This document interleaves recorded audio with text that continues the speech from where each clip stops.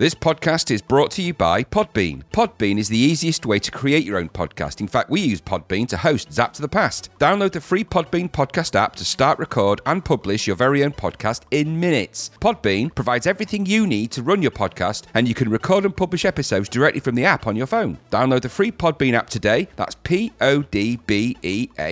Head on over to Podbean at www.podbean.com and use the code podcast21 for your first 30 days of podcast hosting for free. Check it out. And now let's listen to Zap to the Past.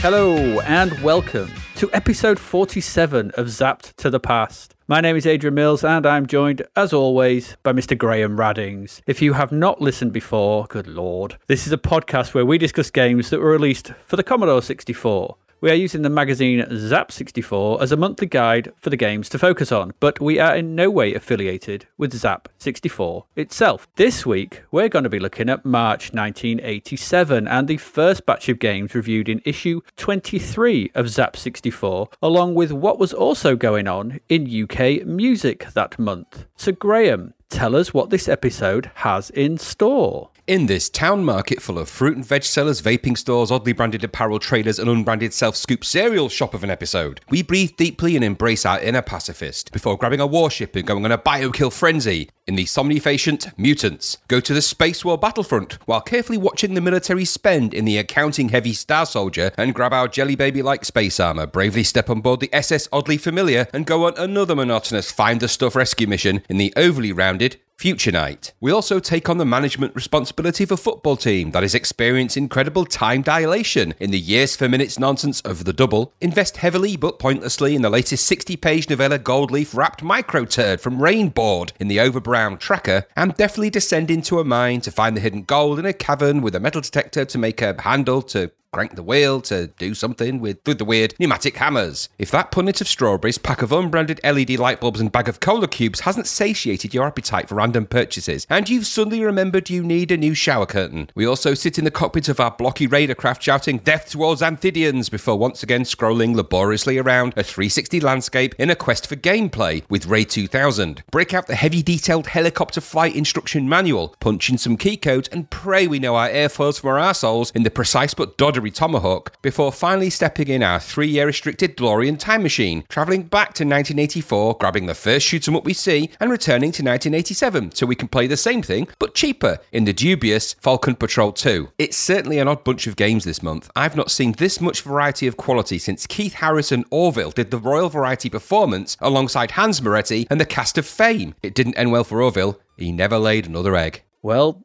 yes, that's probably true. Probably is. It yes. Definitely is. It definitely is. Yes, it's probably true. Whatever you just said is probably true. I'm just going to agree with That's it. That's an open invite. Well, yeah, but you know, I'm a modern man. I'm progressive. I can cope. Yeah, I'm all right. It doesn't matter. It doesn't bother me. Right. So we've got games. There are. Yeah. So this is another. As a heads up, it's another 3-part a month. Triple Thrash Street. So it is. Yeah. do, do, do, do, do, do, do. I'm not doing it. I'm point blank refusing to do it. You have to now. Triple treat. Triple treat. You have to.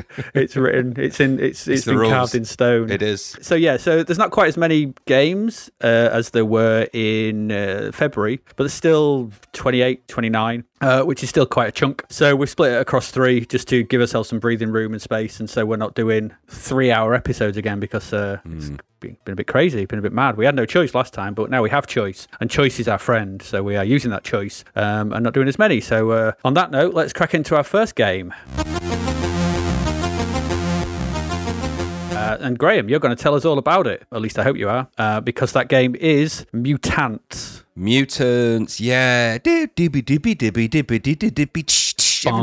Everyone remembers the Fred Gray music to Mutants. Easily one of his best, I think. So Mutants is, guess what? This is an Ocean game. It's quite miraculous, really, because it's like the first good one in a while. And it's created by our friends at Denton Designs. Good old Denton. So the first thing that greets you on this is a Stuart Fotheringham title screen.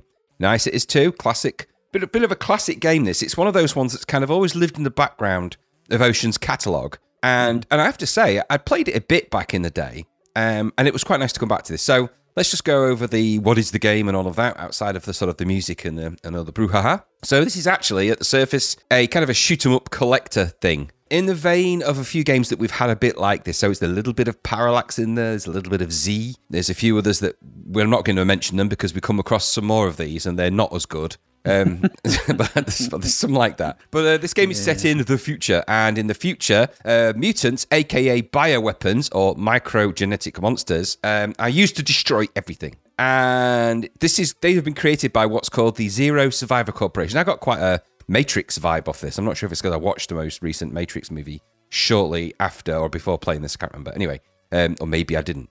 Anyway, so it's been decided by somebody, the powers, whomever, that the Zero Survivor Corporation and all of its contained mutants, must be destroyed to save millions of lives. It's never really explained in the instructions why, but let's just go with that. So you are the pilot chosen to do this in your trusty spaceship. Your spaceship called the Rainbow Warrior. Okay. Has lots of strange connotations. Is that what the ship's called? Yeah, it's called the Rainbow Warrior, yeah. I did not know that. Yep, yes. Wow, okay. So anyway, we won't talk about, the other Rainbow Warrior.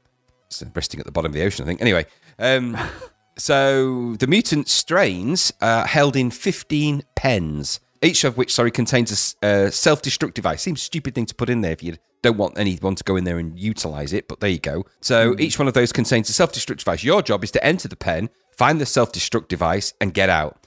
Once you've got all the self-destruct devices, you can enter the 16th pen. They're all available to you on a grid.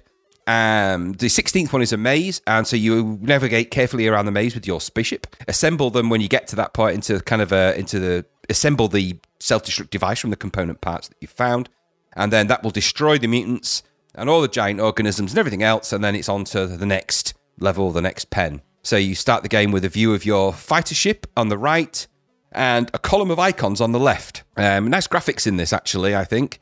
Quite colourful, quite nicely designed, quite nice sprites. About the right size for this kind of thing. I'll come to the sort of the pen graphics, as it were, the graphics inside the pens in a minute. But from the outset, you are just presented with this interface, like, boom, there it is. So start title screen, interface. So when you start this, you then got to choose a few options. So you can choose, obviously, to have the music and the sound effects on or off. You can choose either. It's quite good sound effects in this as well, so it's quite a nice balance. And then once you do that, you can also choose the different kind of armaments. Now, certain weapons in the game, you've got missiles, bullets, and shields that you can choose from. And some of those are better inside certain pens. So in some of the pens, you would need to use shields, instead of which you can sort of put round things and sort of block things in. In some of them, you use missiles because they're a bit more powerful. And so you sort of a bit of trial and error in this game to find out which is the best weapon to use for the best pen in order for you to get in and get the self-destruct component parts. Because once you're inside those pens, so once you've chosen your weapons and you start the game, you're then presented with your grid of 16 places to go. You then start with you can choose any of them in any order, but obviously you choose which one you want to go for. And then you will materialize inside the pen. You're on like a transmat pad, and then it's a scramble then to fly around the levels. You control it with your joystick in kind of a sort of, thankfully, just sort of in an up, down, left, right, sort of flying around 360 way. So it's not one of those rotationally controlled games, which would be a nightmare. So it's not any of those. No. So you start off on the sort of you beam into the center of this place, and then you've got to scoot around, avoiding whatever mutants are in there that are going to try and kill you. Now, the mutants in those things can vary from sort of things that like grow all over the place to things that follow you around to things that just randomly appear all over the place. It's really hard to describe the mutants, but they are kind of just, well, for want of a better description, they're not like Space Invaders or anything like that. They're kind of more organic looking and feeling than that. They kind of grow and splurge around and do all of that. sometimes in those pens, you can be very quickly overwhelmed. So you've got to move quick or figure out the plan, get the thing. You get back to the center point where you transport in and transport out. The transport pad is the only place where the enemies can't kill you in there. So you've got to really fly around, because if you get too many of you, you're going to die, and then you're losing your lives and stuff like that. So once you've got that back, you then go into the 16th pen once you've collected all of those up, and then you go and assemble it, and then boom, and then you into the next level. So the enemies in this kind of spuriously different, from blobs to blocks to lines to things that float around. And sometimes in the game, when you're playing it, those can slow the action down a bit. So I don't know if that was a quirk of my emulator or whether that did that on the C64. When I tried it on my C64 Maxi, it was the same, so I don't know. But that's technically an emulator, so I don't know if on the real hardware that didn't happen. But it did slow it down a bit, which meant the game, it didn't slow it down to the point where it was unplayable. It just felt more sluggish to control in some of the pens than perhaps it would in others, when there was more going on. But on the whole, it's a kind of a curious game. I'm not wholly set on what it is, what it's trying to be. And because of that, it kind of feels odd to play, because you're kind of thrown into a game where it's not quite a shoot 'em up, and it's not quite a 360-degree shooter, and it's not quite kind of a parallaxy thing. It has parallax vibes and those kind of vibes, and its graphics are nice, and there's some nice looking enemies, but it just feels, for me, it felt a little bit overwhelming at times and kind of incongruous. Like all these pieces were somehow connected, but they just didn't quite make the game feel totally fluid enough. And so the idea, for example, picking the right bullets for the right enemies is just trial and error. There's no real way you're going to know about that until you just play the game a lot and figure out that, in pen 16 or pen 14, you're going to need shields because it's better than using bullets. And it's just a bit trial and error for me. And as much as the controls are nice and responsive, and even with the lagging, I just felt like as a cohesion of shoot 'em up, it was neither a shoot 'em up nor a collect 'em up enough to be really good at either. But that said, I think they've tried to cram a lot into this. There's a nice game design underneath all this somewhere, and the graphics do lend themselves to it, and it's got nice music in it. So I have to say I enjoyed the replay. It surprised me how much I enjoyed it I enjoyed it a lot more than I thought I would. And it felt like this was an ocean game that finally, after all those crap ocean titles we've had, because I think the last one we played, I hate to think if it's a knockout, but it might have been something like that, but it wasn't a good one. No, so wasn't. So the last ocean games haven't been very good. So as much as this isn't a perfect game, but in any stretch of the imagination, it's certainly a step in the right direction for them. In the hands of Denton Designs, it's got the look and feel and the music and the sort of wherewithal. It's just not quite shoot 'em up enough to be shoot 'em up, and it's not quite collect 'em up enough to be collect 'em up. And the hybrid is just not quite right for me. But I still enjoyed it all the same. What about you? Yeah. In fact, some of the phrases you've written are exactly what I've written or said are exactly what I've got here. So my first comment, finally, a decent ocean game. Woo! After weeks of dross. And it's an original take on the shooter. You take the part of it, you're a pacifist space pilot or something or other. That's right, trying to recover the 16 parts of a self-destruct mechanism, you said, take down the mutants and the Survivor Zero Corporation. So it's like part strategy game, part shooter. Yeah, I agree with that. Because there's, like you said, you've got your three types of weapons. I thought there were mines. I've got rocket mines and guns, but shield mines, it's a word for whatever. So you've got to select the right one for each pen. It don't really, if you go in with the wrong one, you're screwed. Which can happen a lot. yeah. Well, I'll come to that in a bit. So on the surface, I thought the visuals are very nice. They're unusual. Because the mutants themselves are based on like cells, aren't they? Cellular growth. Yes, yeah. And like so, and so they it's almost like they grow or mutate. They're like fast versions of the slime almost in Boulder Dash. Yeah, I'd say that's a good call. In which case they just spew into the space and come after you. And sometimes they don't come after you until you get the piece or you go near them. And there's some quite nice little touches to them. And they're weirdly different. Like there's one that you just have to, it won't do anything until you collect it, and then it just spreads so fast you're screwed. Oh yeah, you got to move quick. Well, unless you've dropped all your mines around it, or your shields or whatever, and then it can't get out, and then you're all right. So once you've figured these things out, each one is almost, each pen is almost like a little puzzle, and that's quite interesting and quite unusual, and I did quite enjoy that. But like you said, I've got here, there's a lot of trial and error, because you've got to basically pen 1, what works, pen 2, what works, and then you make a note. Mines thingy. And then it's not only that, with some of them, because they're so freeform, it's you need reactions, and like yourself, I didn't notice the slowdown, but I have got a note that although the controls are okay, I'd like them to be a little snappier, to feel a tad sluggish, to turn and aim at times. So I don't know whether that was experiencing that slowdown and stuff. I didn't notice. Maybe, I don't know. I think I was playing it on an emulator on a screen that I think just eradicates slowdown, but maybe there was something in the background that wasn't working. So it could quite possibly be that. So yeah, there's something there within the code itself, I think, which is not quite letting you be fast enough to deal with the threat coming at you, which is a pain, because I do like a lot of this. I like the idea, I like the concept, I like the variety. There's a lot in here. The sound is great. It's 2 good tunes. Probably yes. Whether it's Fred Gray's Breast, I don't know, because I'm a huge Mission AD fan. But it's certainly up there, and it's decent sound effects as well. And I like the presentation. Although, I mean, you are straight into the game, but I don't know. I'm a purist. I would have liked a title screen. Well, it had the Stuart Fotheringham title screen. But it had that, but I mean a press start to play. Yeah. You know, it's got a title screen, like a logo, so a loading screen or whatever. But I would have liked a title screen, something at the front. Call me a purist. No memory, I think, for that in this. Probably not. No, and I think a lot of games do suffer from that. They just throw you straight in, don't you? It's game, go. Yeah. We're going to come across a few of them. Well, yes, we are. Although I did like the game over screen, which is well done, and it better be, as you're going to see it a lot. Yeah, well, it's exactly the same as when you finish the level, you get the same sort of vectory laser effect when you go to the next level. So it's nice looking. It is quite nice, game over. Yes, again, I know. I did find on occasion that it's quite possible to get trapped in a death loop. Yes, you can. Because you spawn exactly where you die. Yep. And if you spawn in the middle of a load of mutants, you're just dead again immediately, and dead, and game over. It's like, oh, okay. It would have been nice to spawn at the teleportation point. Yeah. Yeah, just transport me back there and give me a chance to sort of regroup and reassess. So that's especially if you've got like 3 or 4 components in. You've got 3 or 4 devices, 5 or 6. You get in there, and then suddenly you just get caught, and it's like game over, done. It's challenging. And it is good, and it's good to see someone try something different. I mean, this is not the Denton designs of, what's that awful one, Dante's Inferno. This is more Denton's designs going. Cobra. No, it's not the. Oh God, no. Let's never mention that again. Don't say those words at me.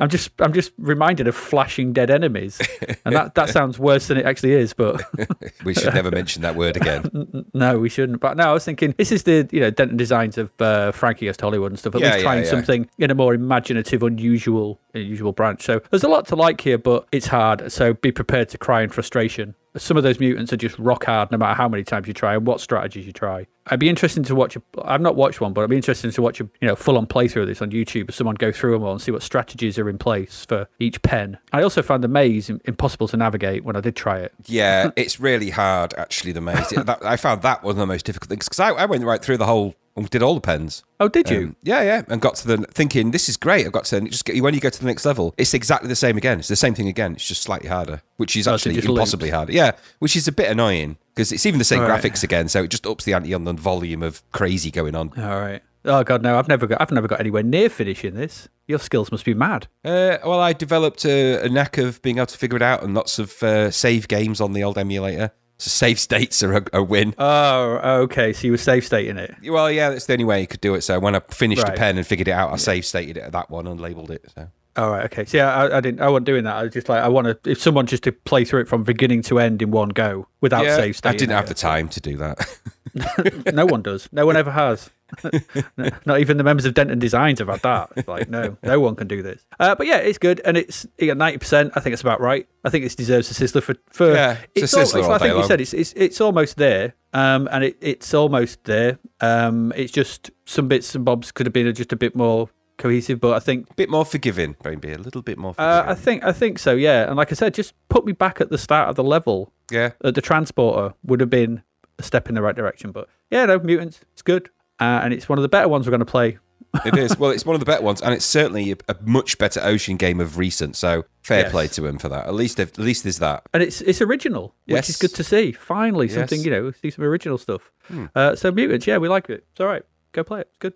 That's that one. All right, let's move on.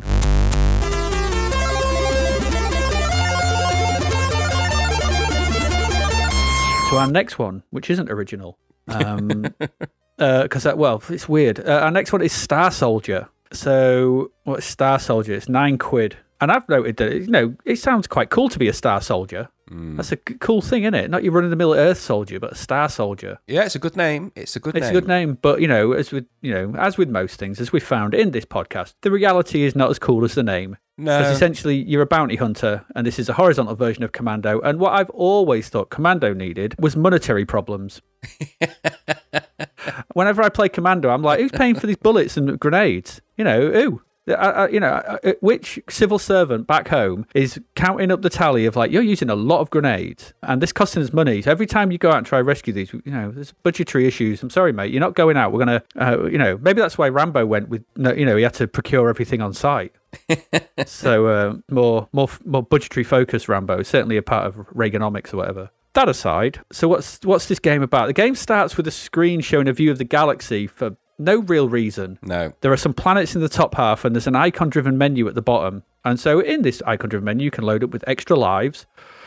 See, I don't know why. Just give me lives. Grenades, missiles, and all kinds of stuff. But be careful, as I know, because it all costs cash. Someone's got to pay for this. Someone's balancing those books. There's a credit and debit, and you run out of money. That's it. You're screwed for the rest of the stuff. The life of an intergalactic bounty hunter does not come cheap. So once this is done, you can then head into the second menu, where you can scan about the galaxy. You can read info on planets and select a job. Now, yeah, I read them. The jobs vary in scale and pay benefits and whatever. But once one is selected, and that is basically go and clear up a planet from the nefarious mob, seems to be the jobs on offer. You press go, and hey presto, you're in a sideways scrolling Commando variant. Which is weird, and it's right to left. It's all kinds of wrong. It's right to left, but it's only slower as Commando. It's slower than Commando. It's slower than Who Dares Wins, and it's not as good as any of them.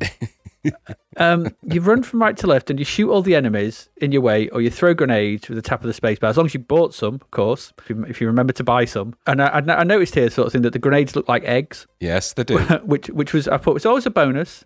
Something looked like an egg, but at least I did note that they did have decent explosion radiuses to kill people. So not like that. What was that crappy one we played where the explosion was so? Was it Cobra? Wasn't it? It's Cobra. It's Cobra where you threw hamburgers or whatever. The objective is to make it all the way to the left until it scrolls no more. And I don't know why. And then that's it. You complete the mission. Well done. You've stopped the screen scrolling. And then it's back to the main screen, and then repeat for the next job until you die because you did not buy or couldn't afford any more continues because you have to buy lives. And now there's an interesting idea here, but it's just not very well implemented. Because the problem is that the whole sort of meta stuff around it, budgeting for your commando jobs and being a bounty hunter. Okay, yeah, I get behind that in a strange way. Just the problem is the shooting, the commando bit is rubbish. It's poor. The visuals are all right, but everything on land is very brown. Or at least the planets. I visited a few planets and they were all very brown. The music was annoying and repetitive, and nothing really drew you into the actual arcade part of the game. With a bit more thought and variety in some of the missions, maybe this could have been okay. It just feels badly designed and just becomes a chore to play. I like the idea of being a galactic bounty hunter. I think that's an interesting thing. Just not done like this, because actually running to right to left is just dull and boring and gets dull very quickly, and that maybe turn it off. How about you? Did you find any joy in being a Star Soldier? No, I didn't. Okay. Didn't think you would. I felt this was just a really weird combination of things that just didn't work. So the idea of some kind of resource management mixed with a commando game was just, I was just like, what? Yeah. Why? And so I'm suddenly finding myself, should I buy more crates of grenades? Because I'm thinking, what is this stupidity? And there's a few things that I noted. I mean, graphically, all right. It's kind of, when you get to the commando bits, it's okay. The graphics are all right. Like you say, it looks like a kind of sideways commando, which, by the way, is such a cool name for an album by some kind of industrial group. Or our spin-off pubs. One of the spin-off pubs, yes. Anyway, so the part where you're sort of... I don't. Did you say an industrial album? Yeah. Sideways Commando. Well, this one called Suicide Commando, isn't there? It's like a. Oh, okay. Anyway, it's just like it could be a covers band, just like done with folk instruments. Anyway, so KMFDM done by folk. I'll tell you what, that'd be weird.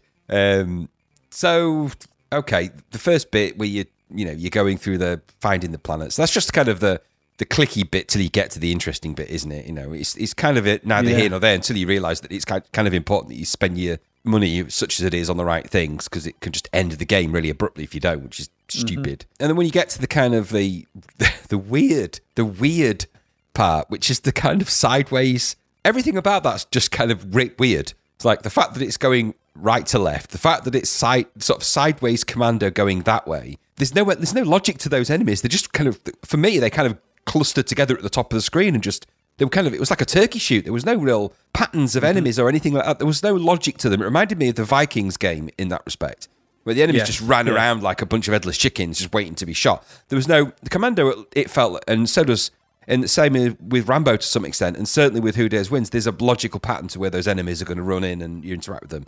This wasn't like that. And then I was scrolling along till I came across some kind of wall. Yeah. And then it was just this giant wall. And then there was a bug in the game that let me kind of skippity-scappity, by pressing the fire button, I kind of floated across the wall at the top of the screen, made it past the wall and just kept going and going. It was just, it was weird, and there was just clearly bugs in this game that they hadn't worked out the system. My final take on it all after that was just, there's just too many parameters of this game that aren't working, and it's just not cohesive enough. Good name. Sound effects were kind of It's just, it all felt a bit bitty and a bit not thought about properly, and with bugs in there and things.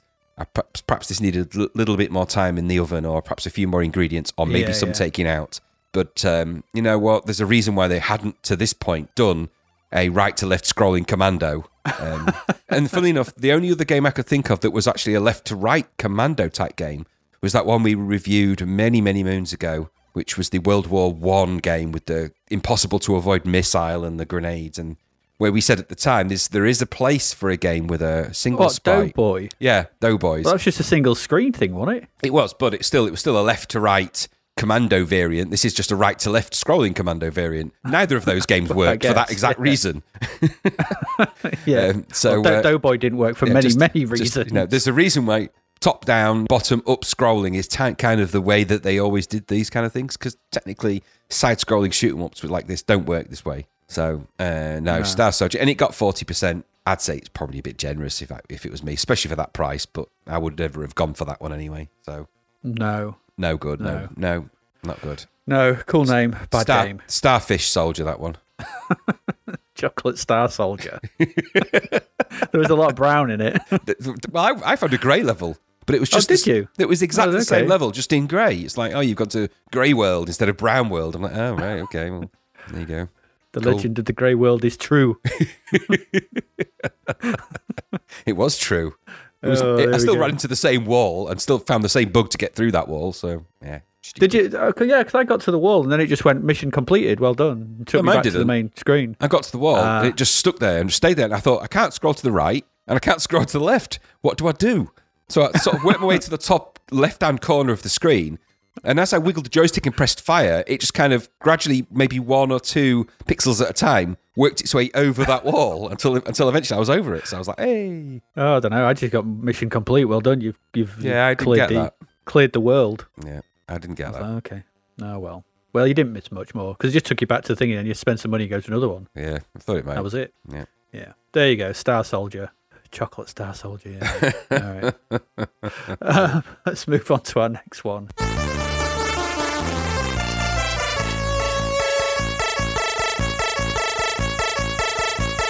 So, Graham, this is another one of yours. Let's tell me all about what it's like. Again, another nice name. What's it like to be a future knight?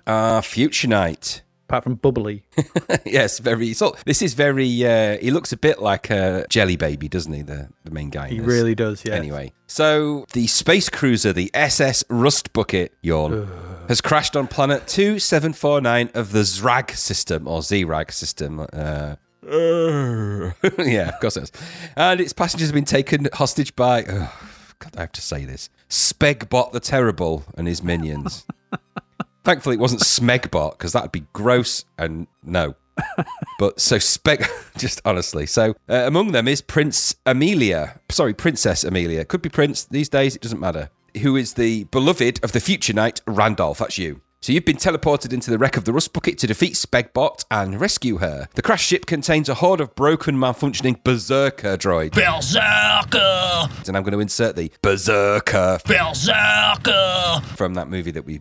Clerks. Yeah, I'm going to insert Berserker from that there. Berserker! So it's got a load of malfunctioning Berserker! droids in it. They will attack you on sight if they touch you, and they will reduce your energy levels. Reduction to 0 means a new suit of armor, 3 suits, and your history. You're a dead knight. You're a has-been. You're a last knight. You're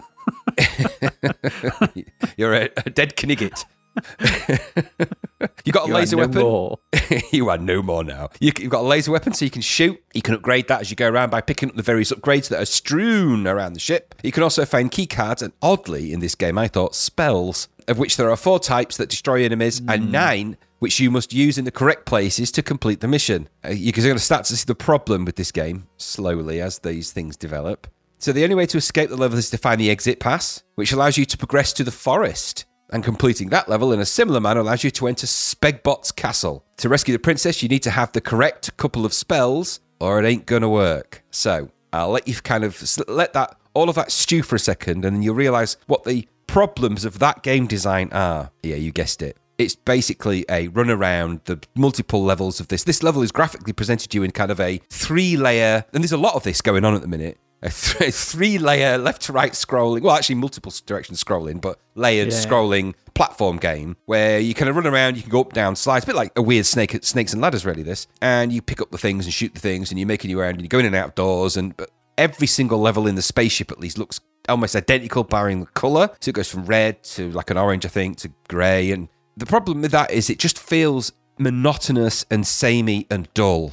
And even when you get out of that and you get into the forest, that isn't graphically amazing, and it still feels monotonous and samey and dull. The logic of the game doesn't change. The problem is if you don't have the things you need in the right place at the right time, you can't do anything in this game. And that's a big problem. That's that we're heading into the same problem territory that Avenger had, is that if you don't have the right combinations of things for when you get towards the end of this game, you can't do it. And that is really stupid. That's a real painful way of doing game design, because if you get all that way, are you going to want to restart this game and go back and learn from those lessons when you've got that far in? I don't think you are. So I always actually quite liked Future Knight. I think it's got a really nice presentation to it. Now, as much as he looks like a jelly baby, the guy that you play in it, and he does this really coy thing of waving when you first start, which I really hate.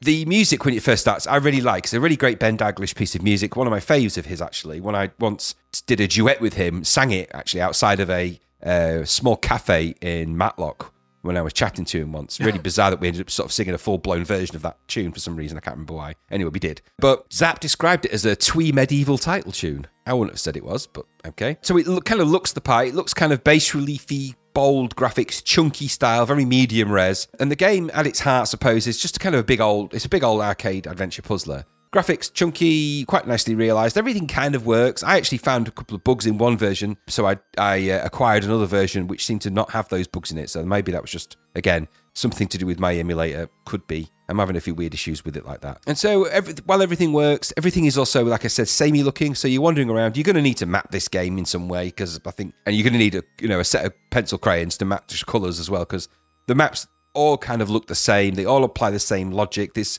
some really annoying enemies in them that just get in your way and just do you in quite quickly, and it's all a bit unforgiving. So I thought it was difficult, but that logical problem of not having the right things at the right time or else is really annoying, and I think that leaves it more like a trial and error game. And the game with this kind of an arcade adventure that's trial and error is too big and too cumbersome to make it, unless you're really into these things. Are you going to keep going back and back to learn from your mistakes? I don't think you are. So I think it looks the part a little bit. It just becomes tiresome. I imagine it's a bit like a Choose Your Own Adventure book where all the descriptions are identical except for the periodic death scene that you pick up. So, it's the best way I can describe it. Zap likened it to a poor man's Ghosts and Goblins in their review. And I can see that there's parallels in some way. You're rescuing a princess. That's the kind of parallel I could see. I think they got on a weird medieval sort of thing. I don't know quite where they were. Well, I think it's knight, isn't it? So yeah, and I suppose the word knight. It's got the word knight in it. And I mean, but the whole game is set in space on a spaceship with a guy that looks like a spaceman fighting robots. I'm just not seeing the knights in shining armor connection, really. No, I'm not either. Nor has it got a twee medieval title tune, so I'm just not sure what they were doing. Anyway, if you can get past those elements that make it, I think, are the problems, and I think if you can get past that and just if that's the kind of person you are, you might like it. And I do like the way it looks, but I think it just gets dull on the eyes and brain in the end. What about you? Yeah, I've never liked Future Night. I didn't like it back then. I don't like it now. So in the past, I didn't like it. In the future, I don't like it. There's nothing about this night that I like at any point in time, past, present, future, wherever. I never liked this game. It's another Andrew Green, Chris Shrigley game, isn't it? So it's Bounder, Bulldog. Yeah. They're prolific. Oh, there's a few coming with them. Those two. Yeah. They're making a lot, aren't they? So weirdly enough, as well, the cover ad is on the. Do you ever get on the back of a horse in this game? Because on the cover, you're in the back of a horse. I don't remember ever doing that. But if you did get on the back of a horse, it better be a strong horse, because, like we said, he's a round knight. He's certainly rounded. Yeah. Randolph. It's another damsel in distress game. Play as Randolph. Yeah, all the things you've said. I just find it really dull to play. I just find it slow and ploddy. Yeah. And it just, to me, it never hung together, and it's that bloody thing again of like, stop spawning enemies at me for no reason.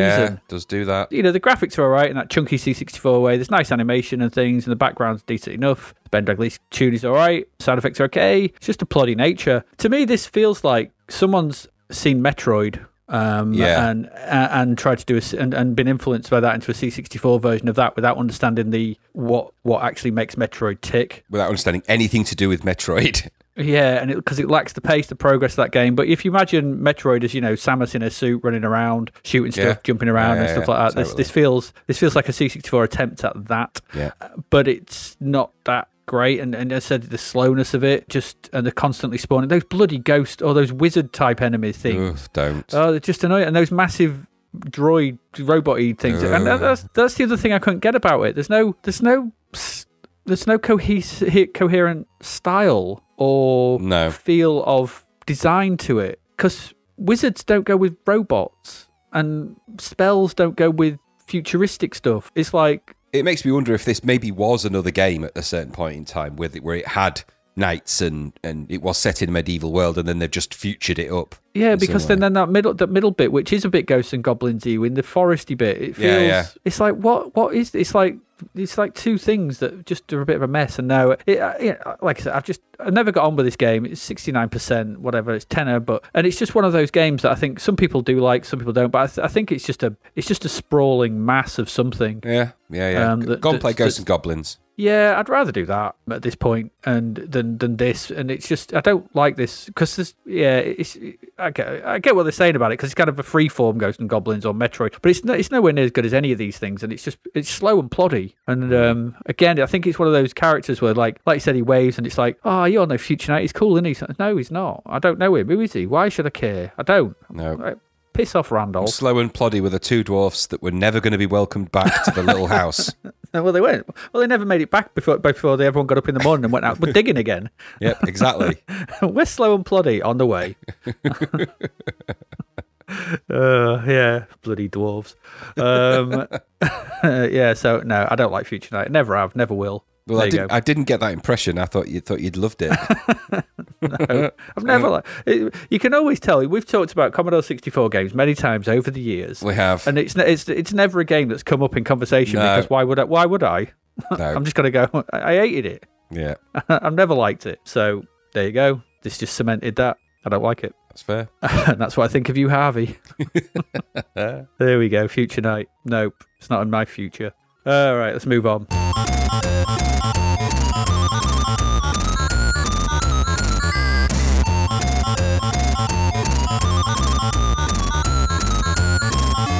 Because Future Knight may have been ploddy, but our next one, I don't even know if there's a word for it. Hey. Oh, what is the next one? So the next one is it's a football manager game. This is the Double. So if you've ever wanted to be a football manager and you felt that Football Manager was too obvious a name, well, now we've got the Double. That's too much. That's too obvious for me. I don't like that. Football Manager. Give me something different. Give me something Duissimo. And this is Duissimo times a million. God, you're not kidding. So in the Double, you can try and win the coveted double in the Double. That's what it is. So it's a football management sim, and it is on the sim end of the market. So this is not on the arcade end of the market. This is a sim, like Football Manager. It's graphically sparse, shall we say. It's a lot of menus. So you start the game you're being offered a contract from some club in the third division. And when I mean the third division, that is the old school. So when the Premiership and Championship were mere pipe dreams. There's only 3 divisions in this, though, not all 4, because obviously they couldn't. I can't imagine what it would have been like if they put all 4 divisions in now. We'll come to it a bit later. No. But so you get offered a contract that lasts a year, and you can get booted out at any old time if you think you're doing badly or whatever. So should you take up the offer, and because it says, do you want to take it up? It's like, well, why would you not? You bought the game. If you say no, what happens? Does it just turn off? Yeah, it just resets. You're like, oh, it took me ages to load that.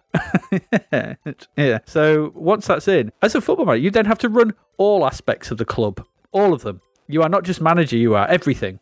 And one of the things you have to do is you have to predict the number of crowd coming in. Which is kind of like, really stupid. I just basically, when I went to tell the number, I just stuck my finger in my mouth. I predict 2,000. How do I know? A season had started and I have no stats to go by. I have no idea. So you have to run everything. It's predicting crowds. You have to improve the ground. You have to buy, sell players. You've got to hire scouts to look for new players, all that sort of thing. And there's loads of stuff to do. All these boring menus you have to go through. Also, as well, if you do go back to, as I did, because it was so slow, I pressed enter twice and it took me back to predicting the crowd. It doesn't remember what you put in before. I don't even know if it makes any difference. I have no idea. But anyway, at some point, you'll want to go and play a game. So you pick your best 11, and I hope you remembered your best 11 because you just get a list of players with numbers against them. And the numbers aren't their stats, it's just what number they play. So you might have 2 number 11s, 2 number 4s, 2 number 6. This is when numbers were numbers back in the old school football, when it was, the players were numbered 1 to 11. None of this 64 or 72 or 23s. It was like, no, you were either number 1, number 2, number 3, and so on. So you pick a best 11, no substitutes, and then you continue through the screens. At this point, it tells you, and until you get to the start of the game. Well, when I say at this point, you continue through the screens, there's a point where this is where the issue with the game lies. So I played this on an emulator, obviously, and I played through it in normal mode, just normal speed, because before you can start a match, the game has to pick the starting 11 for all the other teams in all 3 divisions. Each one takes 2 or 3 seconds, 4 or 5 seconds to pick them, and you have to wait. You just sit there and wait. I'm like, oh, okay, all right. For purposes of the podcast, I will wait. So once this is over with, I'm sure it'll kind of speed up. So then you can either watch the match, you can watch another match. Why would you put yourself through another match where you have nothing invested in, and have no knowledge of what's going on in your game? What kind of manager are you? Or you just head straight to the results? Of course, you want to watch your own game, so you watch a match, and let's say it's a little on the slow side. A little, and it's a bit badly animated and ugly. So it's kind of that 3. I don't know what. It's not quite an isometric view. It's kind of like an angle, slightly sort of 60-degree angle, whatever you're looking at it from as it progresses from one side. And it does scroll, so and there are 11 players who wander about, and a ball does get kicked. And at one point, there were 4 of their players in my half and none of mine, and then they tackled themselves, and I got the ball back somehow. I don't know what was going on. I'd love to see that in reality. It was amazing. They just tackled themselves, and then my keeper came out. And it's a full 90 minutes, but it takes about 15 minutes to watch the game. And it's slow and dull and boring and ugly. So what you're thinking, oh God, okay. So I sat through one game, and then once that was done, whatever they've done, the C64 then has to work out the results of all the other games, the 64 teams, 31 other games. And that's bad enough while it slowly chugs away at the most boringly slow biddy printer thing, glowing up the screen, which is dull as hell. And then, for reasons known only to the programmer of this thing, it has to work out the attendance figures for every game. I don't know why. And that takes upwards of half an hour, all this. I was like, what the hell? I went off. I was working on some of the stuff. I came back, check if it had done. No.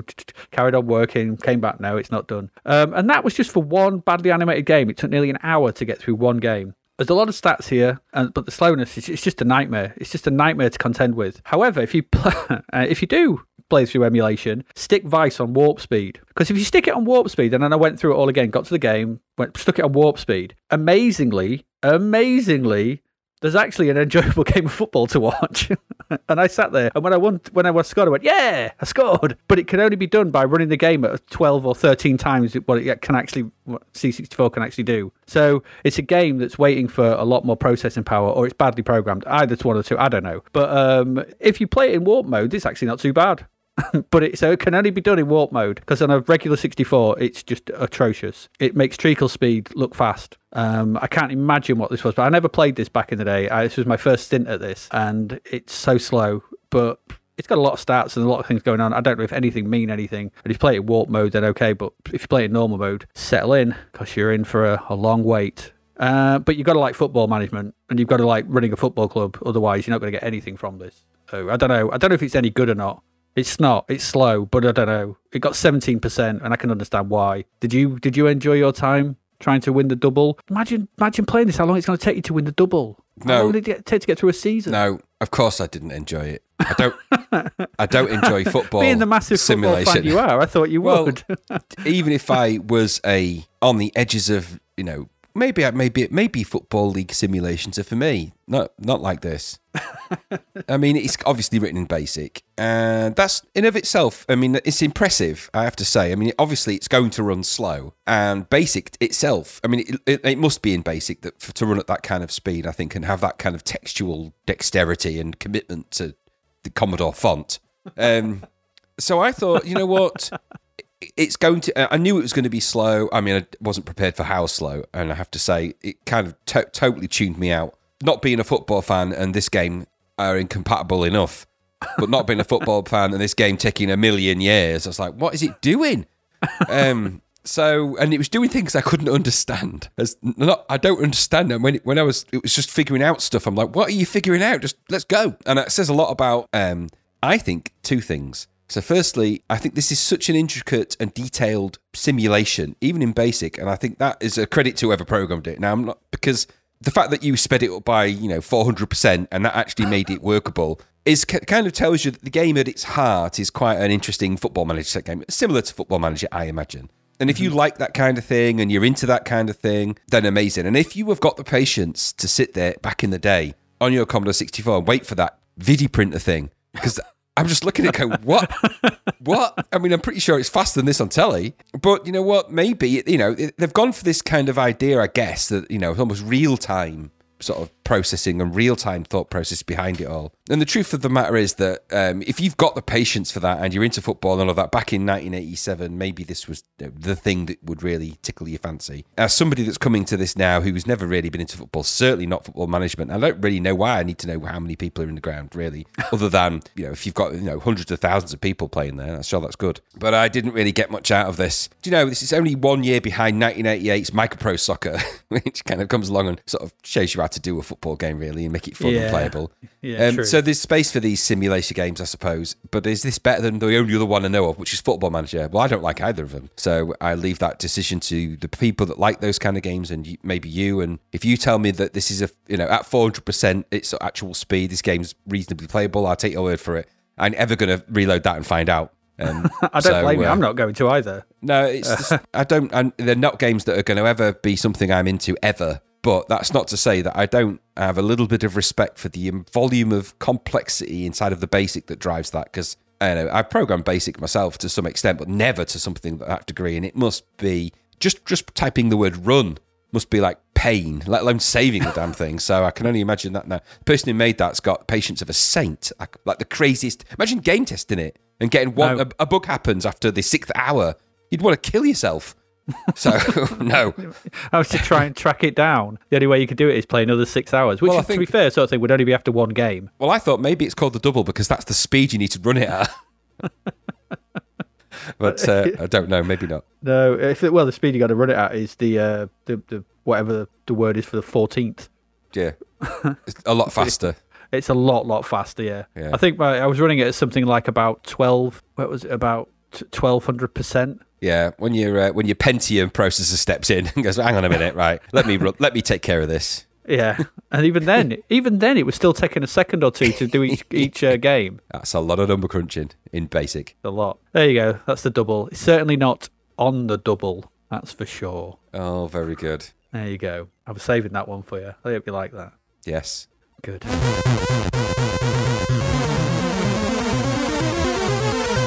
Let's move on to our last one for this section before we move into our music. And Graham, it's another Rainbird title. This is Tracker, not to be confused with the healthy chocolate bar. No.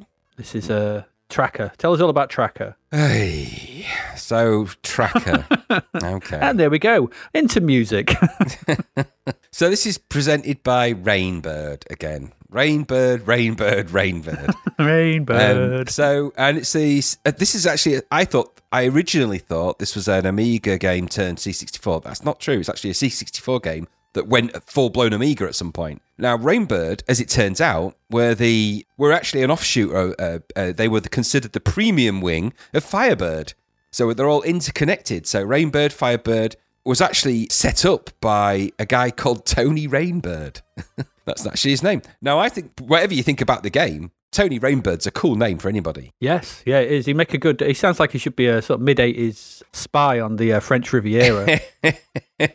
So Tony Rainbird presents, with the help of British Telecom, of course, Rainbird, which is Super Firebird, essentially. And so we are presented with Tracker. And it's if I start this off by saying that it comes with a 60-page novella and a poster and loads of other guff. And loads more guff on top of that guff. You could probably guess where we're heading with this, because what we said as many times is the more guff it comes with, normally the more crap the game is. This isn't going to necessarily break that trend. So just to give a very quick overview, on Zaguma, they've built a computer-controlled leisure facility that's gone mad and sent deadly cycloids to kill everyone. It sounds like Westworld. You are part of a tracker squad. They could have thought of a better name, I think, than that. Anyway, you're part of a tracker squad sent in to regain control and destroy the AWOL computers of the facility. So you control your squad, and the idea is you go in there and you've got to control a squad of trackers. You've got to navigate the trackways, and you could do that by destination, direction, or joystick, and then you can complete the mission. And the screen is split into a kind of 3 bands. So in the top, you've got your short-range view of the trackways. In the middle, you've got your view of trackers, the ones that you've got, so you can control multiple trackers at the same time, for want of a description. And at the bottom, you've got either a map or your combat view, which is a kind of a brown, 3D-ish brown of brown. It's just brown. Brownie brown. Very brown. It is. It's brown. It's Vector Brown. So that's Errol Brown's brother from Hot Chocolate. So Bobby Brown's dad. So essentially the game is you choose where you're going to go, and the idea is you've got to sort of chase down these cycloids inside of these trackers, and they're a bit like, the best way I can describe them really is kind of like the trenches of Star Wars, a Star Wars trench type idea, but brown, when you get to those kind of 3D bits. So this game was described, by the way, by a guy called Gary Scheinwald from Rainbird. In an interview, he described that when they first got this game, because the idea of they wanted to produce these prestige vector titles for the Commodore 64. When they first came to this, he got given this project. The game was in a disastrous state. That's a quote. And then another quote is, it didn't fit into the Commodore 64's RAM and was incredibly buggy. The pseudo 3D trench portion was practically running at seconds per frame rather than frames per second. We've come across that before. So this buggy nightmare of a game was handed to somebody called Fuad Katan. Now, do you recognize that name? No. Now, Fuad Katan is the guy that made the Firebird game Empire. Now, Empire was the one that we found rotationally challenging, where you were rotating the world around you, and because your bullets were at the same speed as you, when you fired them, the bullets rotated. When there was all sorts of issues and problems, but it was kind of a victory game. So I suppose what I'm saying is that the 60-page novella, the fighting and to control and kill the cycloids on Zaguma, all of that leads to this game, which is actually, by process of description from the people that made it, in a disastrous state, buggy, and it doesn't fit. And I think that actually describes what you end up seeing, is a game that's compressed into something that's oddly unplayable and actually quite boring. The idea of trying to kill the cycloids, which are sent to attack you in this kind of vector space, is stupid, because they can go much faster than you, and your thing is really difficult to control. And so that combination means you can never really shoot or kill anything, and if you do, it's more or less... Look, I kept just running into walls and not really controlling anything properly. And when I switched between the different views, I didn't know which tracker I was in, because they all look the damn same. So it's like, am I in tracker 3? Am I in tracker 4? What am I doing? And it becomes this impossible to navigate space and just tedious. And then when you get to the vector part, it's just, it's all meant to be this kind of clever 3D sort of thing. But, if you're not doing it like Fresco and Fractalus or any of the Lucasfilm games, if you're not going to do it like that, then don't do it at all. Stop doing these crappy vector games. And this one's no exception. I think what they've done here is they've realised they've got a massive turd. And so they've just wrapped it in lots of really nice paper and a 60-page novella, and you get a poster and a nice box. But when you unwrap all of that, what you've got is a turd. There's no way around that. And it just plays like one. So I really didn't like it.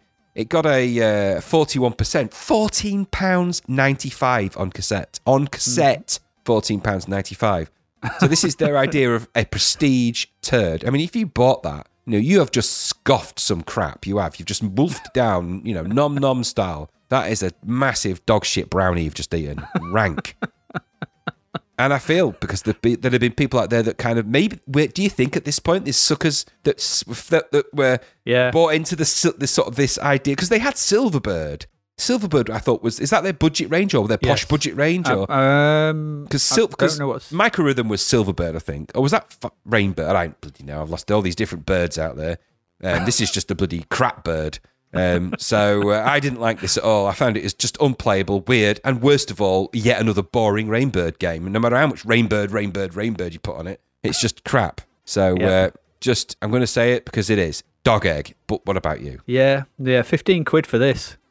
That's my first comment. 15 quid. And I know we get accused of like being aggrieved about games from 35 years ago, but 15 quid for this is just, even now, that's the equivalent of somewhere around about 45, 50 quid. Oh, yeah, it's expensive stuff. Christ on a bike. Anyway, I would not have been happy paying that. Was the cassette gold or something? If I'd have got the cassette of Gold by Spandau Ballet, I would have been happier in this. If that had been what they're giving me, I'd be like, oh, you know what? I've dodged a bullet. Tony had this on the cover of the box. 2 thumbs up from Tony. No one wants that. Nobody. Because his thumbs are massive, remember, and he has to get away from the coast.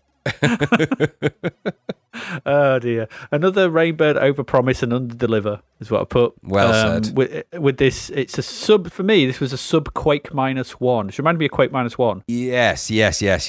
Well, if you think about Quake -1 was that sort of place where you sort of steered around. God, this is Quake -10,001. Oh yeah, this is just what? Yeah, it's crap. He's flying around a really dull and very brown tube is no fun. And I couldn't find anything to do just other than steer down tubes and switch between one of your 3 craft, steer down more brown tubes. I'm not going to say much more about it. Some games seem overly invested in attempting to, this whiz-bang 3D tech stuff, and this just doesn't do it very well. It's a poor man's Coronis Rift, Rescue on Fractalis, Quake -1, and it's got none of the interesting bits of any of those games. And it's just endless brown tubes to fly down. It's like exploring someone's intestine. It is so much brown in this. I thought that other game, that Durell game that we played, was like brown. Yeah, but this one, goodness, you just flying around. No one wants to explore that, and it's just down the crapper with this one. It's not tracker, it's crapper. It really is crap. And again, it does that thing of like, here's the game. There's no title screen. No, exactly.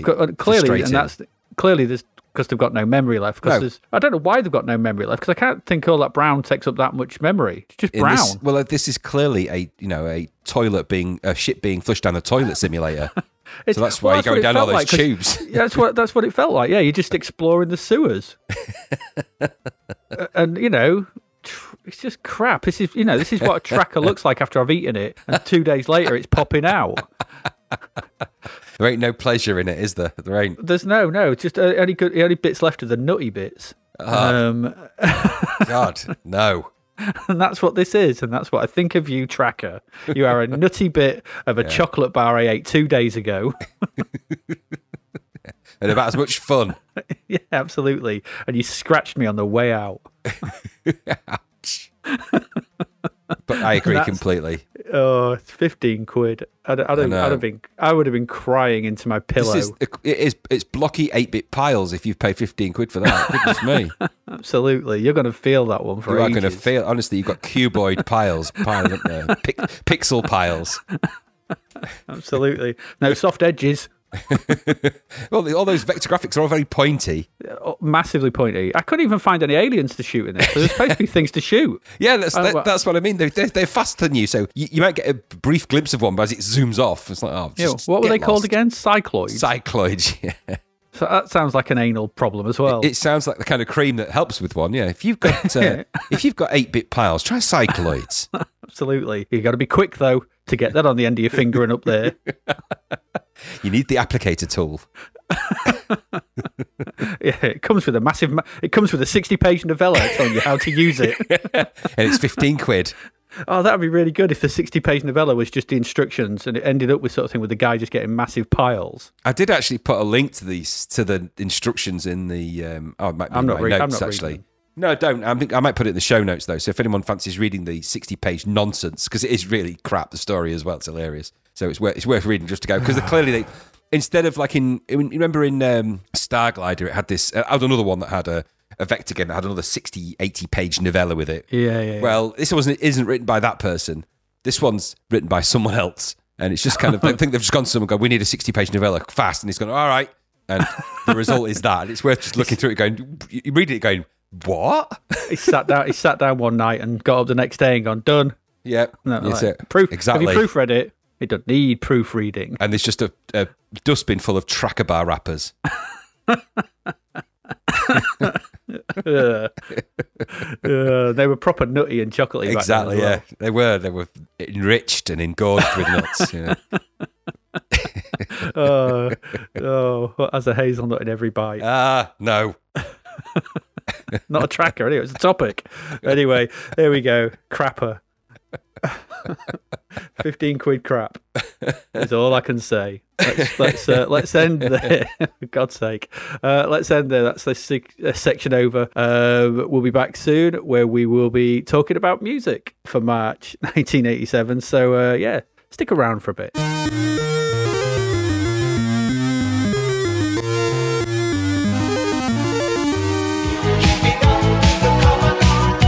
Loving spoonfuls to our sponsor, davidhearnwriter.com, where you'll find bargain books, ebooks, and audiobooks. Let's hear a sample from his incredible audiobook, Starfarers and Tharnians in Space, narrated by the one and only Tim Valencia. Poppy raised her voice.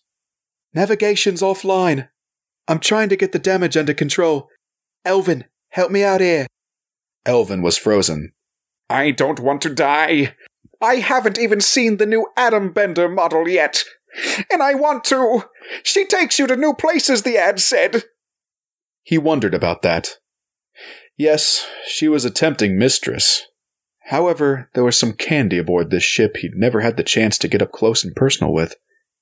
The core of this ship was highly radioactive, but some things were worth dying for.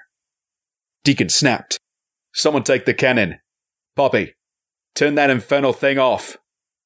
Bo looked about, shaking his head. What cannon? It's gone, mate. Gone. Just like us.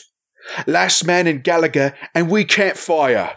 Wow, you've got to love it, right? Visit davidhearnwriter.com to find out more.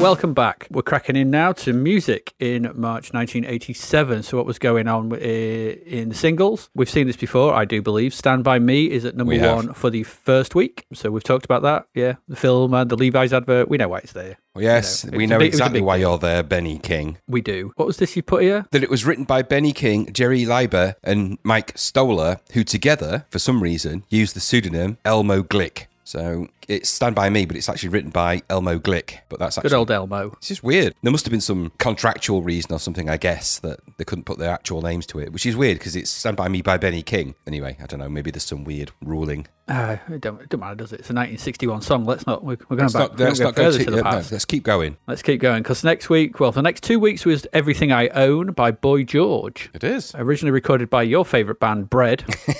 They're not my favourite band, although that is a really good. That song is a really good Bread song. I have to In say. 1972. Yeah, is it? I don't know. I don't really recognise this song at all. If you heard the 1972 Bread version, you would. As soon as you heard it, you'd be like, oh, because Boy George's version is actually a version of Ken Booth's 1974 reggae version. So it's not, the original sounds similar, but it doesn't have, obviously it's not reggae, so it doesn't have that kind of reggae vibe. But if you heard the original one, you'd be like, oh, it's that, because it's it's one of those songs that is you'll know it as soon as you hear it. Okay, all right. Well, I mean, I don't recognise the title, but if you say I know it, then I'll take your word for it. And yes, it wasn't a great time for Boy George, was it? No. If we were talking about this, he left Culture Club. You had? And that had all broken up, and then got done for because it was a big deal at the time, wasn't it, getting arrested for possession of heroin. I remember it being splashed all over the front of the red top tabloids. Exactly. Did he not listen a word to what Grange Hill was saying? Just say no. For goodness sake, did he not watch what happened to Zammo? We all watched it. Boy George could not have been much older than we were at the time, maybe a bit, but he must have seen that. Didn't make any difference to him. Crazy.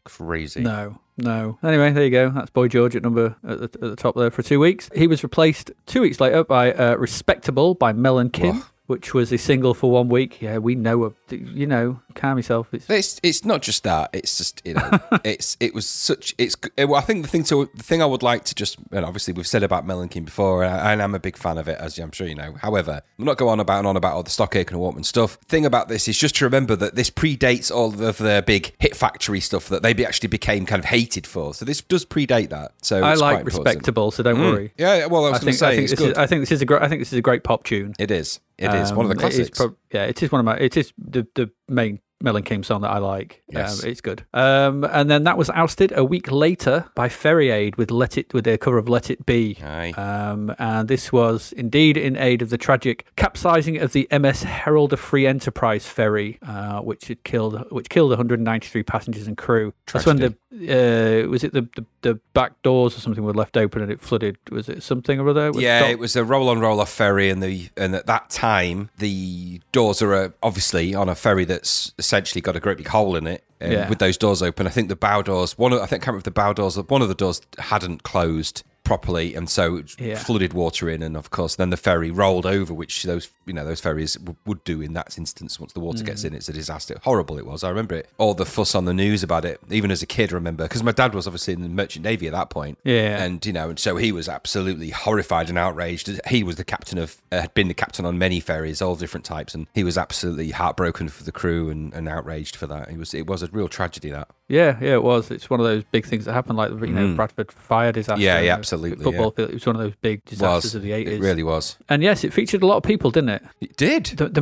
main people. I'll let you do the ensemble, but I'll do the main people: Paul McCartney, Boy George, Karen Woodward, Nick Kamen, Paul King, Mark King, Jackie Graham. Who's Taffy? Don't know, but he's there. There he is, or she. Mark Knopfler, Andy Bell, Pepsi and Shirley, Mel and Kim, Gary Moore, Kim Wilde, Nick Kershaw, Edwin Starr, Ben Von Pellier Pierrot, Ruby Turner, and Kate Bush. Aye. But the final ensembles featured a few more people. Well, it's an ensemble, all right, isn't it? It really is, yeah. The Alarm are in there. John Altman. Am I right in thinking that's John Altman, TV's, whatever it was, his TV show presenter? Not presenter, but he was he was in Upstairs, Downstairs, I think. Is that the John Altman I'm thinking of? I could be wrong. Could be. Anyway, you got Debbie Ashby, Al Ashton, Rick. I'm not going to read all this list. Bananarama are in there. Sort of Simon Bates made an appearance. Pick out the ones that stand out. Anne Diamond was in there. Difford and Tilbrook, Doctor and the Medics, your favourites, were in there. Gloria Hunniford made an appearance. Annabelle Lamb, Linda Lusardi, and Ruth Maddock. What a combo that is. Sue Pollard and Maria Whittaker were in there, and Alvin Stardust. Alvin Bloody Stardust was in there. I bet he had that big ring and whatever it was. He did that stupid finger pointy thing. Or was that Elvin? I don't know. Anyway, Susie Quattro's in there as well. I was going to say, and amongst all that is Susie Quattro next to Mike Reed. Yep, the new Seekers were in there. Look, they were looking for the old Seekers. They were probably in there somewhere as well. Probably under Ray Shell. I like the idea that Bananarama were near Errol Brown. So that's chocolate Bananarama, really. Hot chocolate and Bananarama mixed together. Yeah, hot banana chocolate. That's nice. I'd have that. That was his next single. It was not Downtown Fever.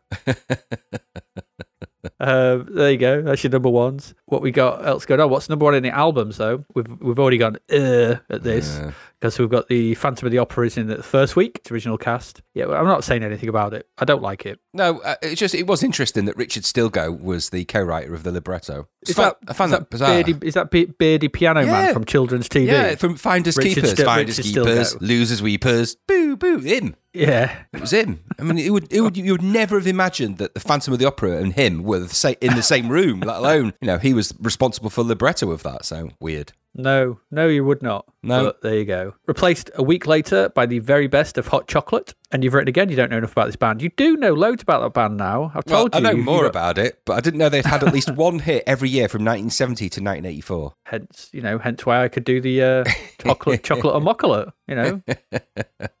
And that was replaced for 2 weeks by the Joshua Tree by U2. This is I'm guessing this is their big break album, isn't it? This is their... Yeah, I think it is. It certainly was the one that put them on the map in America. What they had before then? They had War, October. Are they their albums? War and October. You'd have to. That's a Google. I'm not the biggest U2 fan in the world. I have to say so. No, I'm not. But I'm trying to think of some because obviously there was Sunday Bloody Sunday and stuff. Yeah, I think that's before this, isn't it? So that's before Joshua Tree. So that's on Unforgettable Fire. Is that one of those?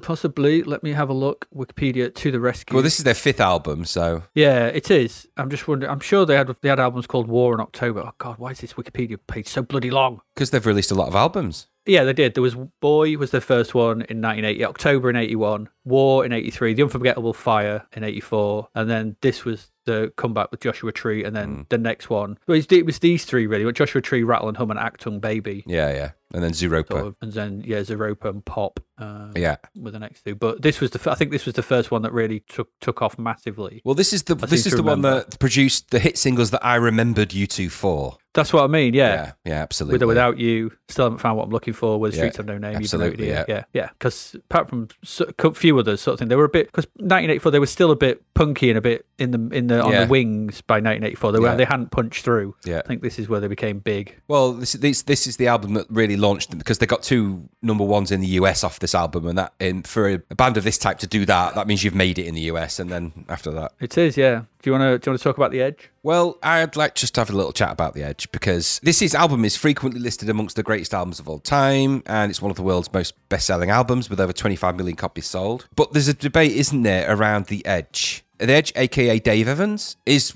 classed as one of the great guitarists of the world. In sort of whenever they do like a guitarist's top 10, The Edge is often either in the top 10 or mentioned, or and the debate I have is that there's one camp that sits with The Edge as this great guitarist and everything else, and there's another camp that says he just uses lots of echoey guitar effects and he's not actually that great a guitarist because everything he plays kind of sounds, certainly in this album, sounds very samey. So I think it raises it's an interesting question. Is he a great guitarist who uses effects, or is he an effects-led guitarist that's doing interesting things? I just wonder what your thoughts were on that, because I know where I kind of sit with it. He's all right. I think he's part of the band, isn't he? He's just you wouldn't have U2 without him, sort of thing. Do I think he's a great guitarist? It depends what you class as a great guitarist. Do you class a great guitarist as someone who can go very fast? Not necessarily. Yngwie Malmsteens and all those kind of people who are technically great guitarists, sort of thing. Or do you class a great guitarist as someone who can write a catchy tune on a guitar that everyone recognizes and supports the song that he's trying to write? I think that's actually the better thing. You can have all the technical ability in the world, all the technical chops, and be the fastest shredding guitarist in the world, but if you're not playing the right thing for the music you're in, or the band you're in and the music, then it's just and we've actually seen that happen live as well. Do you remember when we've been in our history, we've been in battles of the bands where we've seen that happen right before our very eyes? We have, yeah. And I mean, it would happen like 10 years later, or sort of 7-8 years later when, with Oasis. Yes. Noel Gallagher is not a virtuoso guitarist, but he knows how to write a tune that can stick in people's heads. And as much as I'm not a massive Oasis fan, I'm not going to ever deny the impact that Oasis had in the mid-90s. Was it 200,000 people at Nebworth and stuff? Yeah, no, absolutely. And so I think I think anybody that can pick a guitar and write a tune that people remember, enough people, 25 million, has to go down as a great guitarist, I guess. If you listen to the beginning parts of Where the Streets Have No Name, or With or Without You, you know those guitar lines, you remember them. Yeah, exactly. And I think, like you're saying, I think that's perhaps the important point, because I know that I'm not a fan of the Smiths at all, but there's no denying Johnny Marr is an incredibly good guitarist for the Smiths. Yes. And likewise the guy out of Muse, and there's a number of others that maybe don't get the arpeggiated, shredded chops, but don't play that kind of way, and the music doesn't. If the Edge suddenly broke into a mad, crazy Steve Vai type solo, it wouldn't quite work, would it? So, but I think it's just an interesting question, because I noticed when I was reading through the various things about U2, because I say I'm not a huge U2 fan. I know some tracks off this album and a few tracks off some of the others, and I think I've got the Joshua Tree somewhere. I think it was issued to people of a certain age at a certain point. But I noticed as I went through some of the research for it that question crops up seemingly every now and again. There's a little debate on YouTube, or there's a little debate somewhere like the Edge. I don't know why people rave about the Edge so much. He's not this great guitarist. I wonder what your thoughts were on it. I did wonder if we could ask his brothers and sisters. That's corner, side, lip, rim, surface, vertex, and Linus O'Toole. But that's up to you to find out when you need to sort of track those down. Linus O'Toole? Yeah. Oh, right, him. Yeah. I know him. He often pops around here. He comes around slinking about. Damn him. Do you like the album, actually? We debated it, but are you a fan? What, Joshua Tree? Yeah. It's all right. It's okay. I remember people at school were going mad for that album. It was heavy. Like, when they liked it, they really liked it, right? I don't think it ever worked its way into my Walkman. No. So it probably isn't an album that I imagine. I don't know. Because I didn't have a lot of money at the time, so I think if my brother had bought it, I probably would have liked it. Yeah. But because I didn't probably get, I just didn't get access to it. It never stuck with me. So maybe my brother's responsible for that. Yeah. He's responsible for a lot of things, but you never know. That's for the judge to decide on. Finally, for this month, our number one album, we've got the return of a perennial favourite. Now that's what I call Music 9. Is number one for the last week. I was in Tesco's at the weekend, or whenever it was, and now 106. Oh my lord! I saw the CD for in fact, actually, the CD section of Tesco's should have just been called the Now section. Pretty much all there is left. There was different variants. There was Now Country. There was Now hits of the 90s. There was a 5-disc Now 80s CD that was there. Like, there was also a now 80s 12-inch one as well. That's bizarre. I suppose that they've got it. They must be on the niche hunt for nows. So isn't it? Yeah. Now that's what I call insert really random thing. Now that's what I call Bavarian folk. I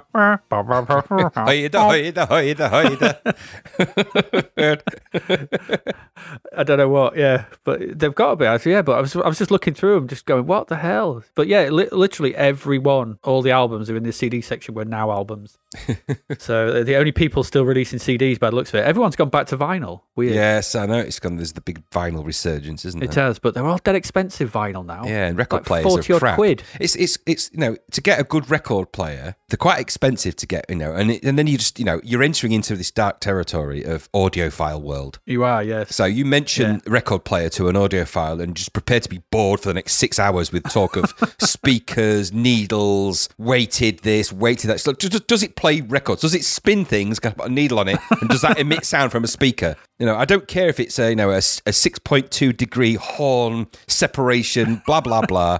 It makes no difference to me. I played in a rock band for a year. You've played in a rock band for a while. I've been exposed to a lot of loud music. My hearing is shot. Yeah, the fidelity of the analog audio coming from that speaker is neither here nor there for me now. It doesn't matter. I lost my bloody top and bottom range millions of years ago.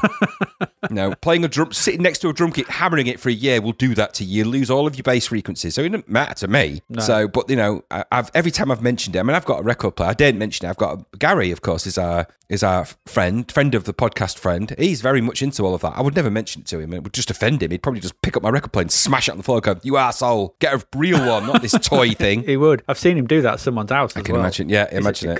Because he is an angry man. They collect. They're collectors. They collect these vinyls. It must be weird for those people who've spent all that time collecting vinyl because they're like, we've got to keep the vinyl because CDs, it's this perishable media. So somebody's got to be the bastion of all vinyl. Now they're bringing it all back. It's like, oh damn it! All our collections are worthless. Yeah, this was my retirement fund. Yeah, no, they're just making them again. They've opened the factories, they switched it all on. Honestly, yeah. Don't know where they're getting all the vinyl from though. Melting all the old ones down. Yeah, some say he carved that album from a thicker album.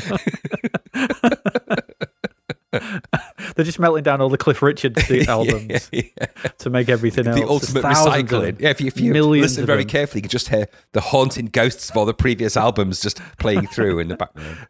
I can't because I don't hear that kind of fidelity. No, just hear mistletoe and wine.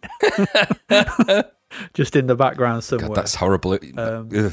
I know you can have that and just drop that in every now and again in the middle of a review somewhere. That sample. I'm going to do that. I was going to say, by the way, I never want a separated horn, which is words you said a few minutes ago, and it's been tumbling around my head ever since because it sounds awful. If you actually want, and this is just a bit of advice. If you want actual speaker advice, don't go to somebody that listens to records. Go to somebody that has a recording studio, because they are experts in understanding the audio and things like that, and speakers and those things, and studio speakers, studio monitors they're designed to give all of that incredible stuff, and they know their beans. Let me just stop you there for a moment, all right? I know all that, and I get all that, but you know that I'm going to get you, sucker. Yes.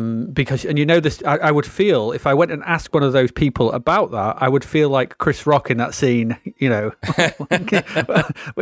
putting my hand for a damn, because I wouldn't be able to afford what they were talking about, and I'd be like, you got anything for a $5? Well, you'd be surprised. There are some good affordable solutions out there. I'd recommend Rocket G5s. Just saying. I'm not saying anymore because I don't understand the specs, but Rocket G5s are good because I've got a pair of them in my recording studio and they're fine. I'll take your word for it. How much did they set you back? Can I get them for a $5?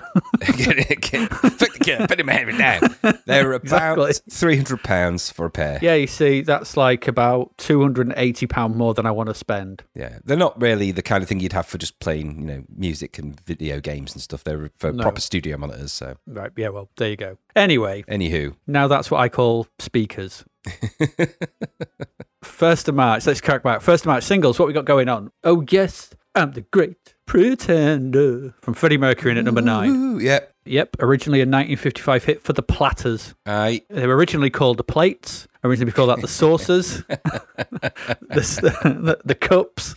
And then they went back to the Platters, and then we thought, no, actually, we can't do that because they're already the Platters. After that, they were called the Wide Ovals. Sunday Best. The Crockery. The Crockery, yeah. And then the Not and Crockery, yeah. Willow patterns. Yes, Mercury's music video for the song featuring parody himself in many of his Queen guises. Yes. Surely that's just a snake in its own tail. It is a bit. I wasn't ever sold really on Freddie Mercury's solo stuff. I think there was one good song. It's A Hard Life, I think, is the one I quite like. But other than that, they're kind of because the daft thing is, if you listen to them and you look at the artists who recorded them, it's just Queen. So it's Brian May on guitar. It's what's his name, Taylor on drums, and it's just Queen. It's just not released under Queen, I guess. Some kind of contractual thing again. Probably. At number 29 was the Moonlighting theme by Al Jarreau. Aye, good old Moonlighting theme. It's not how it goes at all. It's not. No, but this was the Sybil Shepherd Bruce Willis show. It was. And was a big hit. Huge. It was a massive hit. It launched his career, really, didn't it? It did. Yeah, it really did. It certainly put him on the map. Yeah, and this would lead to, obviously, some great films and then a dip in quality that he's never resurfaced from. No, shall we say? From the minute he made that sort of sleazy film with the multiple personality girl in it, I can't remember what it's called. Oh, the Colour of Night, is it? Or something Colour like of Night or something like that. The one with the quote unquote sinner from Pinner in it, as the son called the girl in it, as I recall. Yeah. Oh, crap. Yeah. It did remind me. It was because it was similar to like Remington Steele. Yeah, in a bit, in the sense of that kind of mismatched. It was just another mismatched pairing, wasn't it? It was. I mean, I didn't get it because I know that Sybil Shepherd obviously was quite a well-established actress at this point. I mean, she'd been in Taxi Driver for a start, and I think some other things are just weird. Yeah, it's just Heart to Heart. It's just those kind of. It's just another one of those male-female double act Dempsey and Makepeace. It's another one of them. Kind of. I mean, it played more on the kind of will they, won't they, didn't it? This one heavily. It did, yeah. No, in a way that what was that? Well, I think Remington Steele did as well, didn't it? I don't remember much about Remington Steele. I remember Cheers just doing it because it was Will It Won't Sam Be and Sam Diane. and Diane. Then it was Sam and whoever it was after Diane, Kirstie Alley's character. Yeah. So I guess it's based on that, but it's heralded as one of the great influential comedy dramas. Is Moonlighting? Yeah, I can see why. It was very popular at the time. Have they not heard of Juliet Bravo or The Gentle Touch? Gentle comedies? Well, I'm just saying, comedy dramas. I mean, there wasn't as much comedy in those than drama. There wasn't much comedy in Juliet Bravo.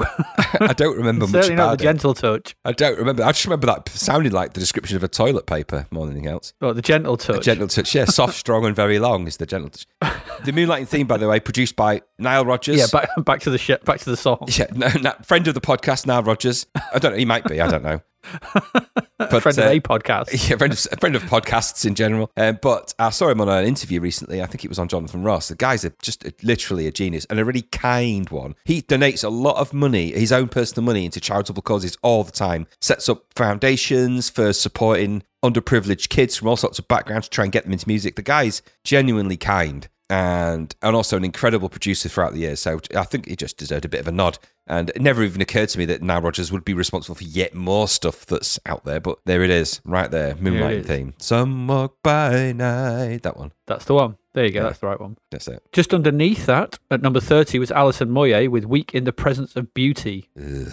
You don't like this? I quite like this song. I don't mind this. I'm not a big Alison Moyet fan, but I don't mind this. Weak in the Presence of Beauty. No, I like Alison Moyet Yazoo, but I don't like this. And it's not even a song that she wrote, or it's a song originally by a group called Floyjoy. And I put the link in the notes for you to have a look at. So watch the original. It sounds exactly the same. And the only difference is that she recorded it shortly after they did, and knowing that she could make it a big hit. And then in the 2004 interview, she professed that she actually really regretted doing that because she hated the song and only did it for the money. And she classed it as one of the worst decisions she ever made. That and a song that came after it, I think. She actually hated the fact that she did it. But as I've mentioned here, it's as it was predicted in the ancient scrolls of Yazoo.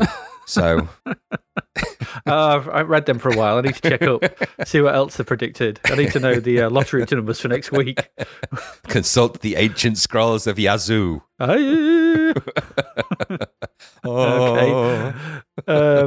I'd rather consult them than listen to the next song. Oh, God. Which is Watching the Wildlife in at number 37 by Frankie Goes to Hollywood. In the annals of crash and burn so quick it's almost, we've seen them rise and fall over the course of this podcast. We really how far they have fallen, because this song is dreadful. It's truly horrible, isn't it? 7th single from that album. Yeah, mercifully the last. Yeah, but that was it, wasn't it, for them? I think they were done. Awful, awful, awful song. I mean, it showed you, if you listen to that, and we'll put the link in the show notes like we do for some of these things, it shows you how far removed they got from the Trevor Horn sound, because that single is absolutely dreadful. And I mean, like, bad in a way even because I totally tuned out of Frankie Goes to Hollywood at this point, knowing that album is crap and the singles have been awful so far. But that one, as a final hurrah for them, it's a tragedy because it's so awful. But we'll put it there so you can be the judge yourself, but you won't like it. You won't. No. Can't blame us. No, don't sir, I don't like it. Number 47 was Respect Yourself by Bruce Willis. He's back again. I remember my friend, I don't know if you knew him actually, a guy called Tim Barnum. No. He lived near you. He was a C64 guy. That's why I knew him. Okay. But he was really into The Return of Bruno, and he kept playing it every time, all the time when we were around at house. And it was like, stop playing this. A strange thing to be into as a teenager. I know, it was really weird. And yeah, so there was an album, wasn't there? It was like just a covers album, because he did Under the Boardwalk, didn't he, He did at some point. It was just crap. And it was just Bruce Willis. Oh, it's awful. Making bad decisions. But I imagine he made a lot of money from it. So by his choice, he got to just record some music. But this is a terrible song. Well, it was a TV special, The Return of Bruno, that was then changed into an album. And then this single was released off that. The original hit was a 1971 hit for the Staple Singers. And prior to that, it was the... I was going to crack a crappy Staple joke then, but I really can't be arsed. The Drawing Pins. There we go. Drawing Pin Singers. There we go. But the strange thing is that his album has got Booker T. Jones, the Pointer Sisters, the Temptations. It's got a lot of like heavy hitting stuff on it. But I think it says more about that mega media Hollywood invested in their stars logic. So that, they create brand Willis and then exploit that brand into every media type that particular company, and I'm guessing it's one of the big companies at this point, so what would have become Fox or Disney or whatever, but where they take a brand and they create a thing and then they just literally push that into every single strand of media they can, so film, TV, music, and just hammer it until Bruce Willis becomes available in every format known to man, because it's the way maximum amount of marketing spend and dollars and to get your return on your investment. And I'm guessing this is the first time I think that we've really seen that with a Hollywood type star, where they've just released a really self-indulgent load of nonsense like this. Because the rest of them I think they've always been musicians or singers. I don't think there's been other film stars at this point. I don't think there has there? Well, I don't remember any. I'm not sure about any. I mean, you could say William Shatner if you wanted, but if you go back, I suppose you've got your people like Sammy Davis Jr. and Dean Martin, Frank Sinatra. Yeah, they were singers before they were film stars, though. Yeah, that's what I'm thinking. So maybe he just saw himself as part of that. Yeah, maybe. Yeah, that sort of tradition. Know. Yeah, maybe. Yeah, that kind of that sort of thing. I don't know. Maybe he did, maybe he didn't. I don't know. But enough about him. If You Let Me Stay was at number 77 by Terence Trent D'Arby. All right. And that's it's a song in it. Well, it's the If You Let Me Stay. Yeah, that's the one. Yeah. Now, there's a thing about this, isn't there? Because I generally don't like songs like this anyway, but I don't like songs where, and Simply Red do this all the time, by the way, where the song starts and then they have like a spoken word bit. So this song starts with, drum beats, sweetheart, listen, I know the last few pages haven't been good for the both of us. And you get that kind of thing. Now, I would challenge the thing is to put a break beat down and then do that in a completely different, non-related accent, because he does it in like a kind of a sweet, sort of sexy, soul-y voice. But it doesn't have to be that way, does it? This could be done with a robot voice, or it could be done with, a great, really broad Yorkshire accent. So, sweetheart, listen, I know the last few pages haven't been very good for the both of us, and I've been causing you lots of grief. Put those bags down, okay, before you make a decision like that. Please, just listen to me, because I don't want you to leave. I definitely don't want you to leave. Just hear me out. So you could do it like that, or you could do varying versions. I think that it lends itself to that more. So I think that's the fun part. That could have been a song that was sang by Jack Duckworth to Vera Duckworth in Coronation Street. I would have liked to have heard that version, if I'm honest. Sweetheart, listen. Or even better, Vera to Jack. I might record a couple of versions to get like, remember the really gravelly voiced woman from Coronation Street? What was her name? Hey, Percy, love. That one. Sweetheart, listen. I don't know. No, I might do a couple of versions and stick them down in there for a goof. We'll see. For a goof, yeah. I put a couple of links in there for some natural sort of online readers where they sort of create online versions, and you can put sort of humorous accented versions in. You can do that yourself. We'll put the text of that in the website for you to create your own little audio snippets. Stick them in Twitter if you can download them. That would be a hoot. Just just for funsies. It's better than that crappy song. Yeah, you could do it if you want to. Yeah. Number 89 was The Telephone Call by Kraftwerk. Aye. I don't know it all. Was you a fan of Kraftwerk by this point? Was you ever a fan of Kraftwerk? Because I wouldn't say I was a fan. I don't think I was a fan. I was just appreciative, I think is the word. Yeah, a bit mesmerising. When they first started, Man Model Machine and stuff like that. Yeah, Man Machine with Metropolis and the Model and stuff like that. Yeah, I think they're great tunes, but by this point it's become. Well, this is weird. This one, isn't it? Did you check it out? I mean, it's the second and last single off Electric Cafe. The Electric Cafe's got boing, boom, chat and all that on it. I don't know. I found this so far removed from that kind of minimalist sort of techno sound of Man Machine that it's just not quite. But if you listen to this and listen to the sounds, the synth sounds, eliding the sort of weird noises, the sounds themselves, they're heavily influential on all the C64 tunes that are coming out around this time. Massively, yeah. Really quite interesting. No two ways around that. 8th of March, let's move on. Sign of the Times by Prince in at number 20. Aye. First single from the incoming album of the same name, but that would be his 5th album this year. This week. This week. He can't be stopped. Prince, stop releasing things. Yeah, it's a good track. Clever and supremely minimalist single. Yep. God, you've gone techno here. Using a Lin LM1 drum machine and a Fairlight CMI synthesizer. That's all it uses. And only uses the presets. Yep. Well, there you go. Whenever I used a synthesizer, it never sounded like this. Yeah, you didn't have a Lin M1, an LM1, and a Fairlight CMI because I had one of those ones you had to blow into. Yeah, the Bontempi versions are not the same. It's a very well crafted piece of synth pop. Is Sign of the Times. I'd love to hear a version of this on one of those ones you had to blow into. There's bound to be a version. You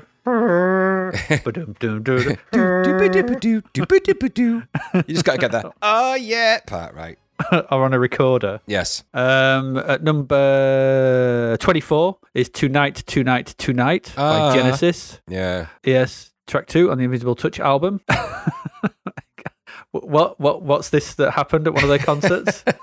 I was just saying that when they played this song at one of their concerts, it caused the Genesis effect, which had the unfortunate side effect of reorganizing all organic matter at the conference and where they were singing. Luckily, it created a magic cave full of apples, and I'll put the video all about it. You've seen a film, Star Trek: Wrath of Khan's all about it. the Genesis effect. So, Oh, right. Yeah. so there's an entire speech on it. Yeah, it's what happens whenever they play a gig somewhere. There's a planet gets rearranged organically. Some unfortunate side effect. They just they never knew. They didn't know, but we know now. Yes. Well, there you go. I'm glad I heard that. Number 32 was Severina by The Mission. Yes, it is indeed a type of pudding.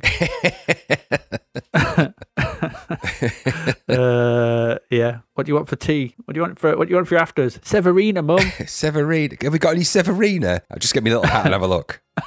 Is God's Own Medicine the album that you really do like, or the one that you're not really bothered about? I can't remember. No, I do like it. Yeah, it's their first album. I like the first three. Because this is the most Sisters of Mercy one, I think, isn't it? Because obviously they get less, only because I'm not saying they're the same as, but I think it's... Yeah, this is the closest. This is Jangly Mission. Yeah. This is the most jangly album. The one that's closest to First and Last and Always. Yeah. First Sisters album. Yeah, Mission by Numbers. Severina's not one of my favourite Mission tracks. It's okay. No. It's all right. But it is a delicious pudding, just saying. It is a delicious pudding. Yeah, it was always that or cremola. Oh, cremola. Not its lesser known tapioca or whatever it was called. No, cremola. I used to love cremola. Cremola rice, yep. Lovely stuff. Lovely. At number 43 is What You Get Is What You See, which sounds by Tina Turner, not as I was kind of expect by Meatloaf. Sounds like a Meatloaf track. It does sound like a Meatloaf track. What you get is what you see. You can hear it. It is from the Break Every Rule album. Your mum and my brother are massive Tina Turner fans. Thank God you finished that sentence off. This was during the denim jacket, enormous hair phase. It's still going on. Yeah, I was going to say, it's still going. Ended. Still going strong, that look. It can't be stopped. That denim jacket is so voluminous. It's gone beyond triple denim to all the denim. It's just sucking denim into it. It's so denim. It's where denim goes to die. It is. It's like it's a denim hole. Yeah, it is. Like and there was enough product on her hair that she was declared responsible for the ozone layer hole, and declared a state menace. She wasn't allowed to go in Wales for 3 years. No, that she'd not allowed anywhere near the city limits of Nutbush. In fact, she wrote a song about it. It annoyed her that much. I know. Where is Nutbush? I don't know, but don't go near the city limits. I won't, because I have to do that walk. Everybody it just makes you do that walk as you get there. Makes the middle of your legs part and go farther apart. No one's thighs ever touch in Nutbush. That's on the postcards, strange enough. It is as well. It's a really wide postcard. What's Going On? The aptly titled track for that bit by Cyndi Lauper is at number 88.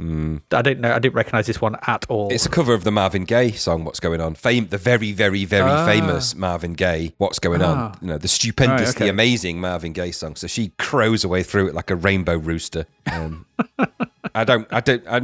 get me wrong. There's a time and a place for Cyndi Lauper. Some of her stuff, but not this. Not this. And the video the video for this is horrific. It's really bad. So again, we'll put the link on the thingy so you can judge it for yourself. But I just found she looked like a rainbow flavored rooster is what I put, which is true, I think. Okay, March 15th. Let's crack through these because we've still got a lot to go. Let's Wait a While. No, Let's Not by Janet Jackson. At number 31, a song about abstinence. It's totally abstinence, yeah. It's a very twee song about not doing it. Fair enough. Whatever don't float your boat, Janet. Exactly, yeah. Exactly. Okay. Ever Fallen in Love at number 46 by the Fine Young Cannibals. I'd hate this version. I literally hate it. No, I agree with you. His vocals are not built for this song. No. Roland, whatever his face is. Roland Gift should not be. Well, Roland the thing Gift. Because he sings with, I noted he sings with in love with That's a good impression. He's got a squeeze horn stuck in the back of his throat. Like you get on them push bikes. He's got one of them, so whenever he sings, it's this Springfield goofball. Can you imagine he drives up to one of those drive-through McDonald's? Hello, could I take your order? I would like a Big Mac and fries, please. Sorry, what was that? I said, would I have a Big Mac and fries, please? Oh, sorry, is that Big Mac, did you say? Yes. Oh, okay, well, just go drive through the other window, for God's sake. Thank you. Just go. Can you enter your PIN number?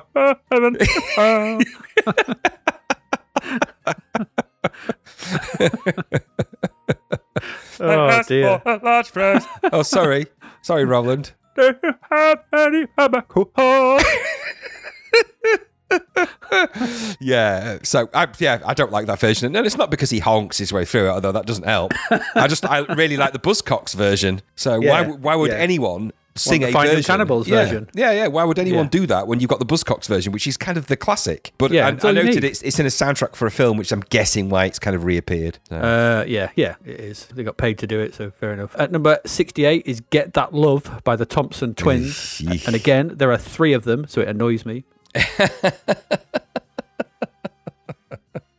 The Thompson triplets didn't have the same ring, did it? Well, they're named after the twins from Tintin, aren't they? Yeah, they are, yeah. But there's 3 of them. And they don't look anything like it. No, they don't, because those guys look like Wimpy. No, exactly. And then, are they interfering, in people's business? Because that's what the Thompson twins did in Tintin, as I remember it. Yeah, I don't know. They worked for... Yeah, they did, didn't they? Anyway. Blandcore, absolutely. Thompson twins were pure. We've just had a Blandcore double bill, Fine Young Cannibals and Thompson twins. And the third one as well. I know you like Howard Jones. Number 70, Howard Jones with a little bit of snow. Is he singing about heroin? Yes, he is. He donated this song to the 1986 Anti-Heroin Project. It's called A Little Bit of Snow, and the song is a really bleak sounding thing about a cocaine user that couldn't get high. Chirpy. If it's about a cocaine user, why did he donate it to the Anti-Heroin Project? Well, exactly. It's all part and parcel of the don't do drugs message that was coming out of that. I'm pretty sure. I mean, I've paraphrased the lyrics. There's probably more to it than that. I bet he meant Nancy Reagan. Oh, I don't doubt. Probably sang a song about her. I have to watch this. I haven't yet watched this next track. Sort of thing. But number 96, is When the World Comes Down by Magnum. Oh,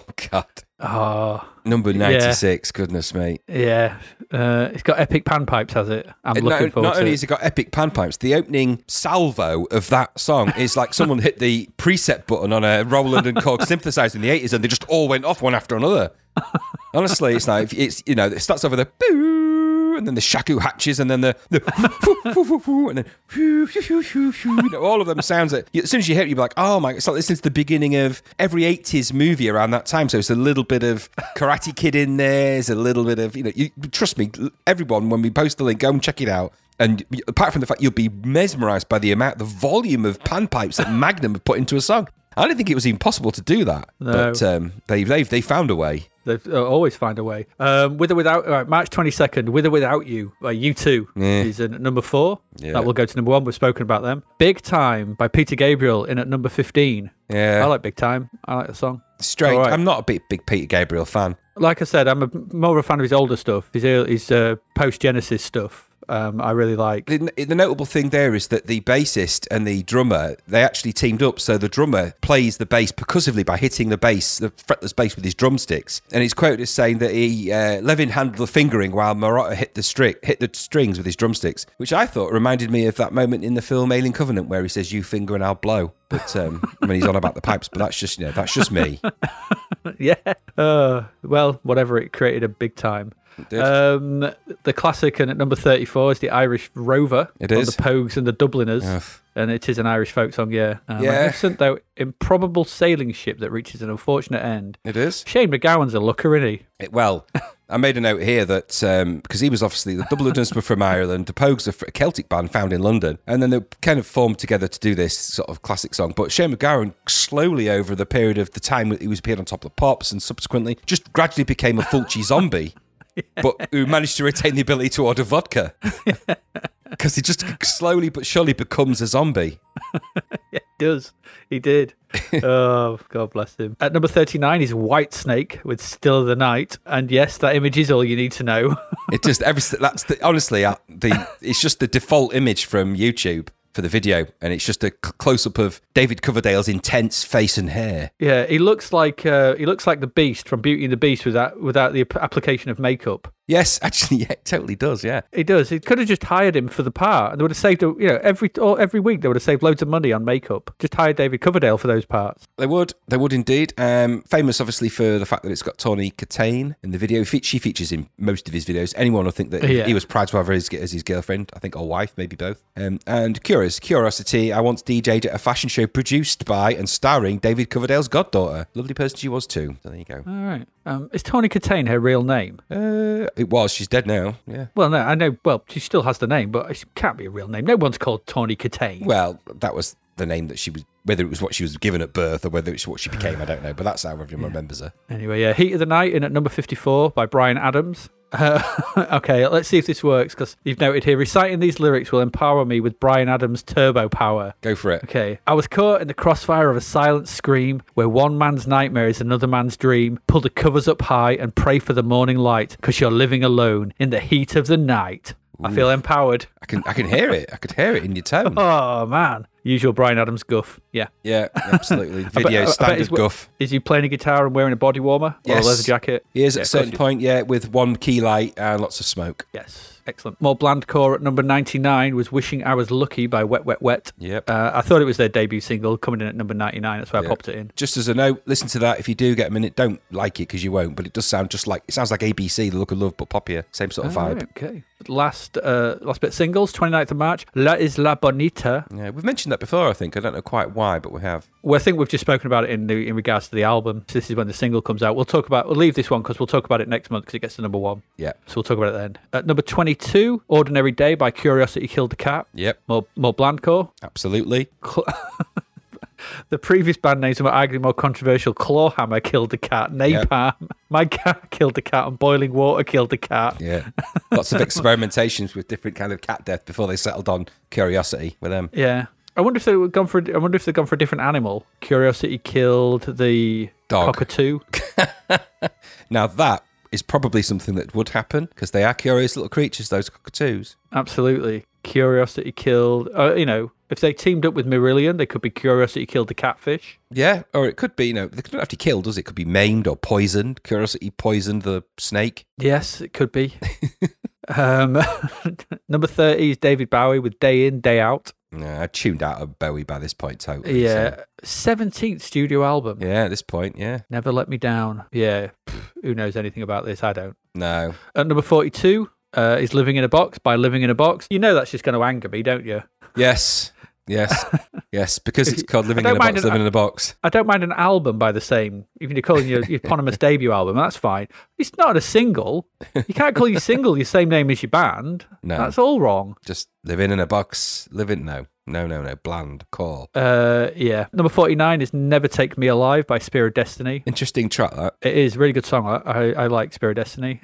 You've never listened to it. You should listen to them. It's really good. I've listened to some, but not lots. And that actually put me on a bit of a Spirit Destiny vibe, that re-listening to Never Take Me Alive. So I'm going to go back and visit more of their catalogue because I liked what I heard. I really liked the sound and the vibe they had in that. It's really good. Yeah, it's Kirk Hammett, I think, is it? Is the guy? No, Kirk Brandon. Kirk Hamnett's from Metallica, really. Metallica. He's Kirk Brandon. Somebody like that, I think. And it's just really good. I mean, Never Take Me Alive is really good. There's Radio. There's tons of really good stuff. There is. And so they were kind of always on the edge of the gothy sort of fringes. Yeah, the gothy punk fringe. I think another interesting factoid there is if you listen to that and then listen to the slowed down version of Jolene by Dolly Parton, which you can find on YouTube, where they've slowed it down properly. They actually sound very similar, and the slowed down version of Jolene by Dolly Parton is by far the best version of that track. So I definitely recommend you have a listen. Who did that? The slowed down version. Who did the really heavy version of Jolene? Now you've mentioned that. It was a band called Queen Adrena. Okay.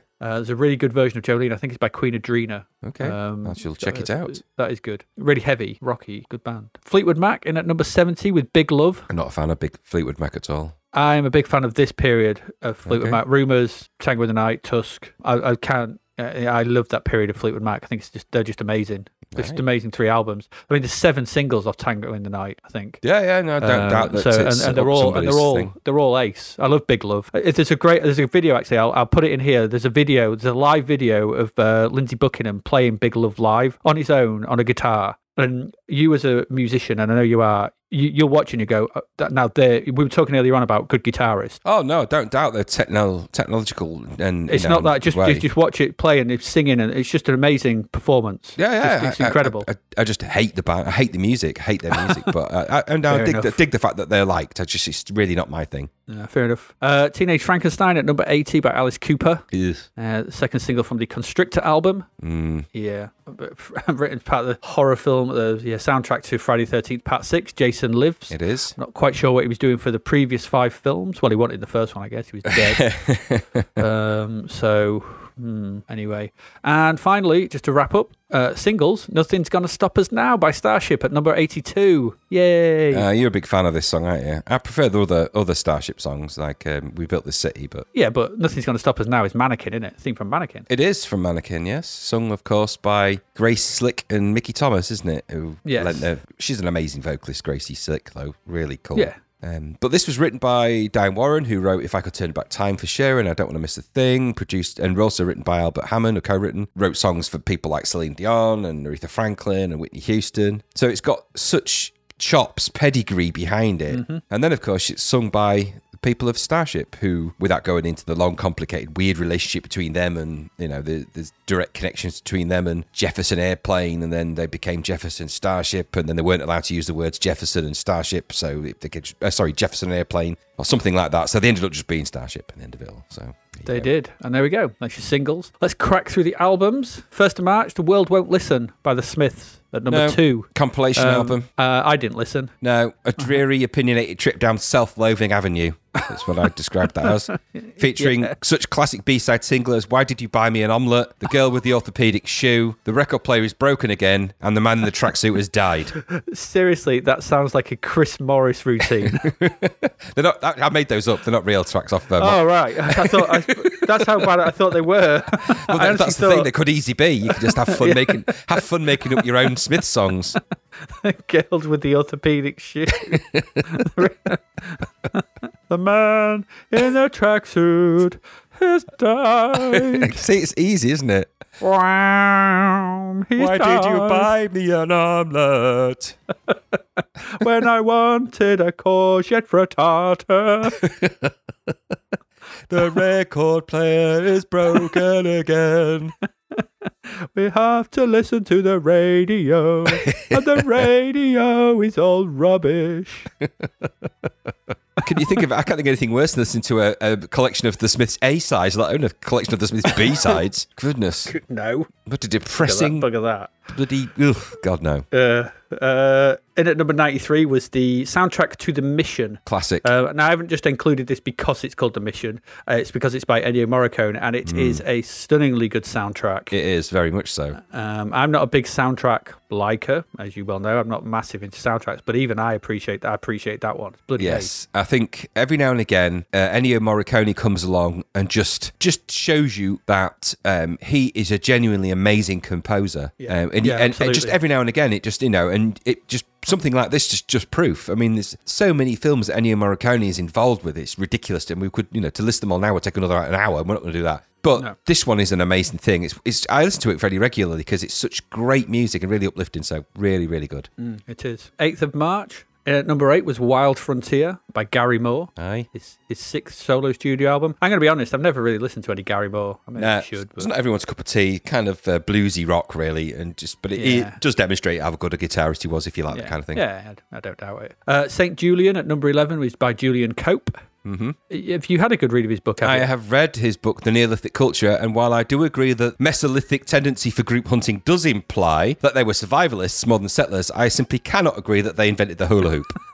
Well, someone had to, and they found fossilized hooping remains in burial sites by the sides of Neolithic kings and queens. So, exactly. Whilst I appreciate your viewpoint on the hula hoop origins, I think that he's got a valid point to say that maybe this is where it came from. Maybe, but I appreciate his standpoint, but he's no expert. Actually, he is. He is, absolutely, but not at the hula hoop. No. Number 15 is Susie and the Banshees with Through the Looking Glass. Another collection of covers. Yeah, some odd choices. There is. Count it big enough for the both of us. By Sparks, Trust in Me from the film The Jungle Book. Seems weird to do a cover of that. Seems. Let's move on. That's two of the less weird tracks on it. I know. Let's look shiftily from side to side and move on quickly. Yeah, let's just go. Okay, good idea. Right, move on. 15th of March, straight in at number 1, was the Joshua Tree. Yeah, we've discussed that. Yeah, we've discussed that. Keeping out Simply Red at number 2. Thank God. An apt place for them to sit with the Men and Women album. It's weird. What's that? He's melted. Yeah, age has not been kind to our friend Mr. Hucknall. No, considering he was such a a woman magnet. He started out in a punk band called the Frantic Elevators. Did Mr. Hucknall, and then later down in Simply Red, he's famous for the quote unquote, describing Simply Red as quote unquote basically a solo project. That kind of egomania really pissed off his fellow bandmates. Turns out, would do that, wouldn't it? Anyway, it's now gone from being Simply Red, this woman attractive crazy thing, to just Simply Bread as a place where you can buy sandwiches. And insert then some bread-based song puns. I've got some there to start you off. Another one bites the crust. Girls just want to have bun. Bake on me. None of these have anything to do with Simply Red. No, but they're Simply Bread. Simply Red songs. Okay. Simply Breads? Oh, come on. Simply Bread, look. Okay. Is a poppadom a type of bread? No. Oh, you can't have poppadom preach then. No, we can't have that. You got to be bread based. Honestly, if don't let it sink in, and then as you're talking about the things, they'll start. I know what'll happen. Your brain will start to feed them to your mouth. I won't let the bun go down on me. Exactly, I told you. They'll start. I sat on those three. Just came to me immediately. So, and I was like, I had to stop thinking I could be here a week. Bapper don't preach. See, Bap don't preach. It's honestly, it's just they'll keep on coming. So that is la bun eater. A bun eater. Yeah. See, that's it. I knew that's how it works. The best way is to plant the seeds, and then the loaf will bake. Carb on me. If you're not baked. Told you. And I need more proving. Prove is in the heart. Yeah. Prove is in the heart. Yeah. Right, quickly move on. Otherwise, the machine once it started, it cannot be stopped. Once you start baking, you have to wait for it to rise. Exactly. The challenge for our listeners, of course, is to feel free to Twitter, chip in, our Patreons. Feel free to just pop a few of your own, pop a few of your own. Simply bread-based album song titles. You might find they'll come to you like they do for us. Quickly move on, Aid. Quick. Paul Hollywood's probably twitching somewhere. Icicle works in at number 28 with "If you want to defeat your enemy, sing his song." Good title for a track. I like the title of that. It's weird. That's why I included it. Icicle works is from a sci-fi story. Yes, it is. Yeah, I don't know much about them as a band though. No, I don't either. 22nd of March is "Running in the Family." Bunning in the Family by Level 42. Yes. The return of the Glonk, indeed. Yes. We received a text message from Mark King. We had to translate that message from his native slap-based language, of course. And we'll post the original text message that we sent, but it's kind of on the zip, but it translates to ZTTP. Please stop implying my thumbs are too powerful. They are just quite strong. Though this is the 9th mobile phone I've smashed for this message alone. Also, my favourite meal is chips. I didn't even ask him. Cheeky bugger. Oh, I didn't either. The last statement, by the way, if you notice in the original slap-based language version, the last sentence is "ang defang me ting tang chim," which actually it does sound like my favourite meal is chips. So I'm guessing that's a more literal translation of the slap-based language. It is, yeah. Good job we had the translator. Google Translate is amazing. The fact that it can even translate slap-based into English. You just feed it in, and Google knows. That's now become his first language. It's just terrible for his family. Getting him and Roland Gift at the drive-thru for McDonald's is just a nightmare. Can you get your passenger to order, please? Yeah. Terry, Terry, can you understand what they're saying? It's Gift and King. It's Gift and King again. Oh, they'll have the same days they always have. 2 vanilla milkshakes and a packet of crisps. and give him 17 straws because he breaks it with his massive thumb. Don't anger him, for God's sake. Absolutely. Last time he put his thumb through the chip and pin machine. But that's how Roland Gift laughs when he's out there.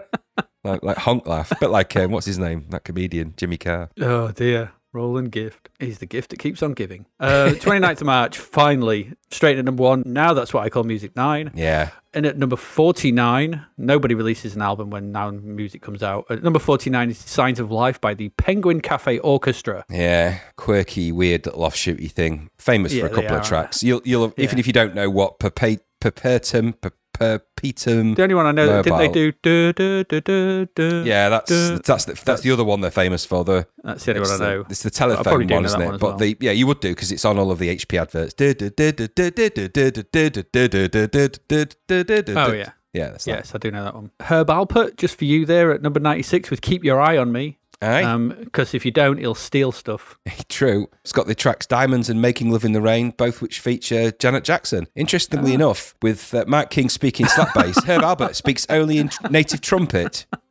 So if he's a passenger in the back, it's like, well, look, we can't understand you, Mark. I don't know what Roland's saying there. It was that in the back. Oh, just move on. Go somewhere else. Go to Starbucks. We'll just give you some food. Yeah, here's a bag full of stuff, free stuff. Now piss off. Leave us be. Sorry, you need to use the chip and pin. No! No. You Tijuana twats, get lost. That'd be ba ba ba ba ba ba ba. Honk. Ba-doing. Yeah. And finally, to round off this musical cornucopia of delights, we have the Vienna Symphonic Orchestra with Symphonic Rock. Oh, goodness me. Did you check it out? I haven't. What I need a shower. I went through a period in the late 80s where there was a lot of this symphonic rock going about, and I listened to loads of it. I used to love it. I know. We used to write sympathy cards all the time for your musical taste. I just couldn't help myself. It's just stupid songs played by orchestras, and I was like, I love this. I know. But, Rondo aficionado, whatever it was, Buddy. Yeah, Rondo Veneziano. Yeah. You That was remember extolling their virtues, and I remember writing a condolence card for your musical taste there and then. We're so sorry for your tragic loss. It was brilliant. Now, in all fairness, some of them are interesting. Not this one, though. When you go to the YouTube and click on that, I will have a look. The horror of that musical abomination will actually make you want to go to the toilet, and then you'll need a shower. It's dirty, horrible music. Is it tracker music? Oh, it's bad. It's bad. It makes Jeff Love and his orchestra like geniuses. Well, only went in at number 97, so I'm not sure it got much higher. It's too high. Anyway, that's it. That's all they wrote for the music for March 1987. What's that, Roland? I need to go to the loo. Oh, well, go on then. Wait. Don't you join in.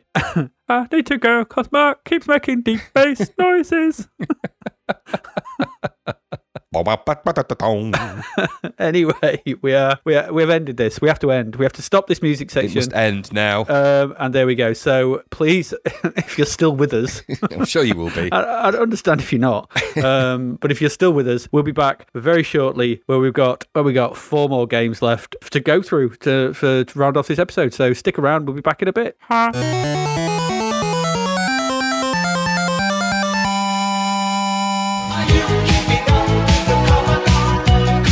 Doffing of our caps to our show sponsor, DavidHearnWriter.com. Let's have ourselves another audio sample from his super cool audiobook, Starfarers and Tharnians in Space, narrated by Mr. Cool himself, Tim Valencia. You're galactic pirates? I prefer the term self-philanthropists. A white, bulky, tubular droid on wheels with eyes like cherries and enough lights to double as a Christmas tree whizzed by with a rattle and crashed into a wall.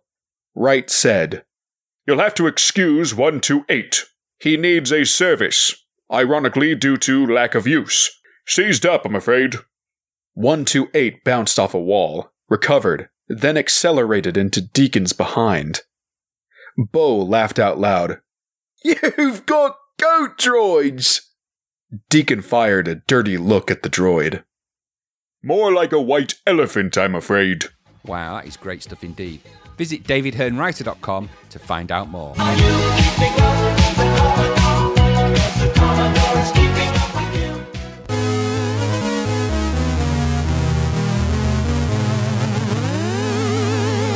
you. Yep, we're back. We've got 4 games to get through in this section for your first load of games for March 87. So let's get into them. First up is a budget title. What do I say about this? This is a game called Pneumatic Hammers, which sounds weird. It's a weird title for a game. It's a weird game. It's a strange game, this. So here we are in budget land. And for some reason, you've been sent to rebuild a handle from handily lying around bits of, as the old one has fallen off a big machine. And if you don't, then bad things will happen. something. The canyon will collapse that this machine is in, and the pile driver will be buried. No one wants that. What? A? I'm not sure what this means. It sounds bad, and it must be fixed, and you are the person to fix it. You are the man for the job, the person for the job. So this weird set of options starts off. The game starts, you land on top of the machine in a helicopter, and you have to select from some options that vary the difficulty of the game. Now, this suffers from that annoying thing that some games do, which I never understand the reason for, which is switching between the options on the fly, and you just have to hopefully press the button at the right time. Bloody annoying, wasn't it, that? Stop doing it. We had this in another game as well. At least this one was clear which one was selected because there was always three options. There was that other one where it was just red and yellow, like which was the one selected. I think it was the beginning of that samurai game. It was Shogun. Yeah. Shogun. This is the same thing. You can, I don't know, the time in between the things going up and down. There's the number. There's just stuff. It always seems to do things. I don't know. So the whole point of this game is that once you disembark on top of this big machine, there are various floors to go down, and you go down these by climbing into a lift. The lifts just go down and go up. That's what they do. When you can climb off the lift at any point and any floor.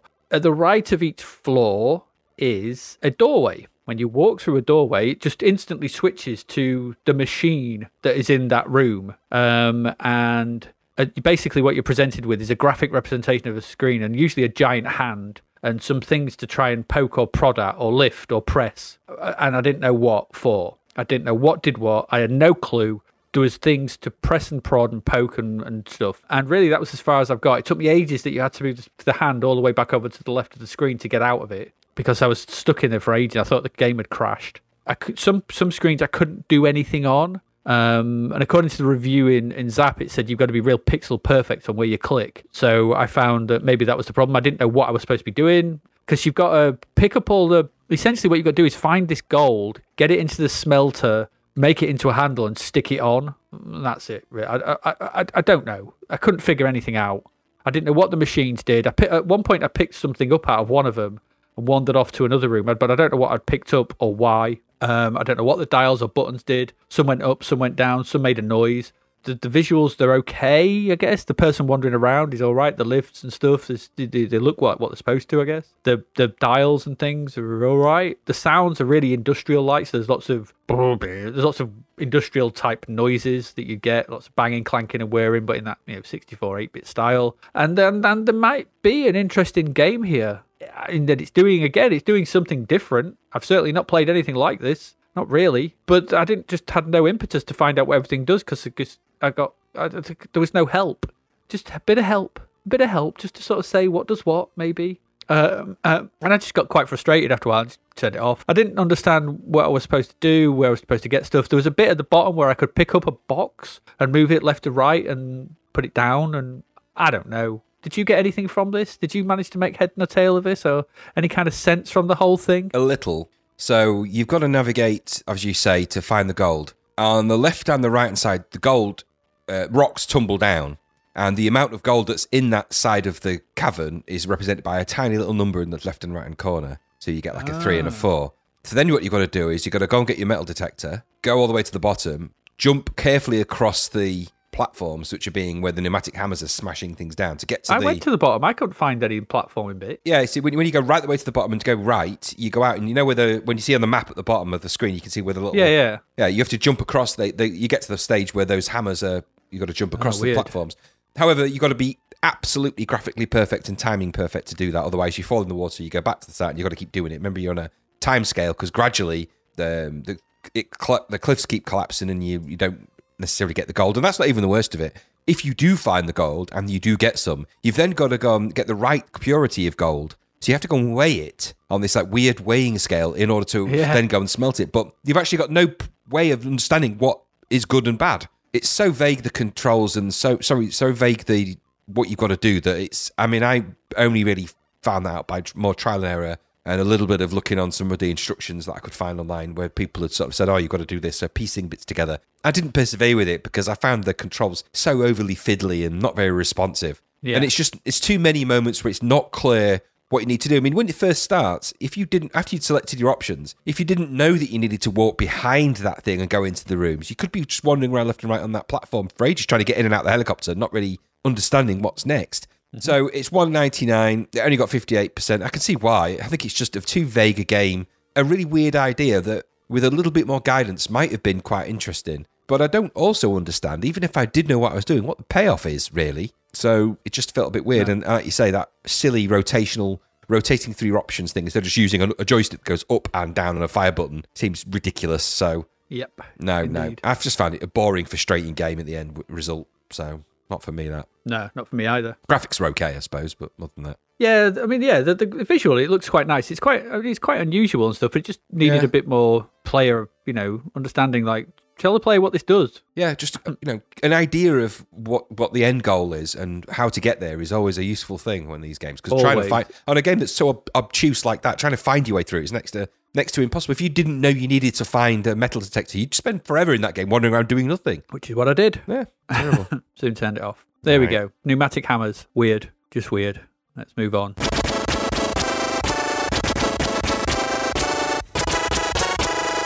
Probably better than the next one. Graham, did you want to tell us all about Raid 2000, which sounds like a bug spray? Yeah, it does actually sound like a push. If I have to, yeah, I'll tell you about it.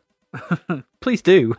The Xandithian have invaded the Earth and are slowly spreading over the countries and cities and taking control. You've been tasked to destroy the invaders in 4 raider crafts from a base in the South Pacific. So you've got to look at the map of the world with the purple areas under alien control and the green areas still under human control. Move a radar craft over an invaded part and it'll tell you if there's an alien reactor plant and it's still active. When you've selected that, the game goes into a top-down kind of shooter, a la Parallax and Z and Mutants, that kind of view, which scrolls in all the different directions. When you move your ship, the speed of your ship is controlled by the joystick in a kind of fiddly way. Yep. Mm-hmm. So I found myself zooming fast and slow and rotating and not really controlling this. I have to say, I didn't get to grips with the controls properly. So the idea is you've got to find the reactor and destroy it before destroying all the ships that are in the area with the laser. If you touch a ship or hit an obstacle, you lose part of your health. And if it reaches 0, you lose a ship.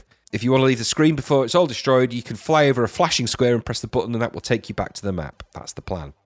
As you play all the areas, the purple areas expand as the aliens take over more of the world. So if they're spreading too fast, each one of your raider craft, handily enough, carries a thermonuclear device, and that can place the invaded area, and the yellow turns yellow and wipes out all the aliens and the reactors. But the affected area can't be inhabited by humans if you do that. So there's a little bit of a strategic element, which is, I like some of the ideas in this game, I have to say, some of it. Yeah. Once all the aliens have been sent back, they regroup and attack again.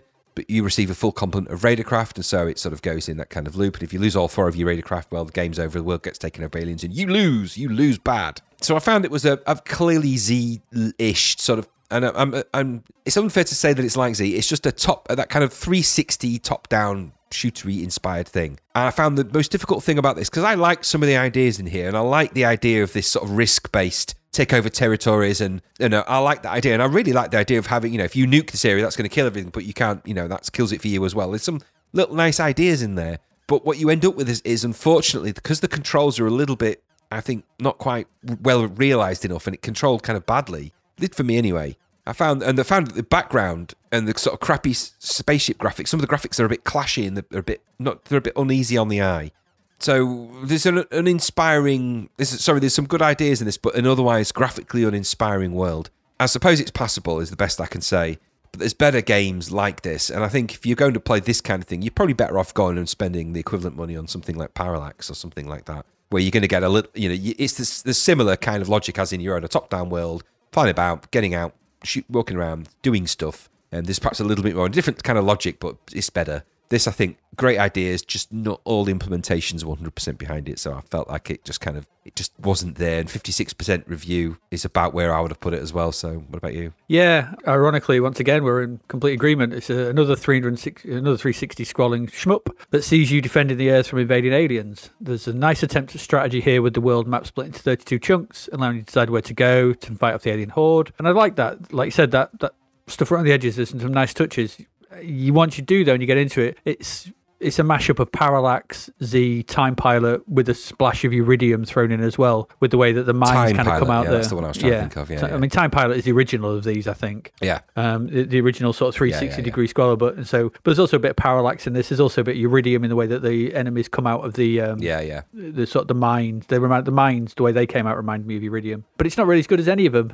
in that respect, and that's a bit of a shame. The control of the ship is weird, like you've noted, with it speeding up and slowing down in an unpleasant manner. I didn't like it, and it leads to huge turning circles. Yes. Which is a pain in the ass because it makes it really hard to aim at anything with any kind of accuracy. You end up off angle. You kind of have to keep. It's just no, I didn't like it. The aliens also took just a bit too many bullets to shoot. Yeah. So you because it was hard to shoot them, they took too many.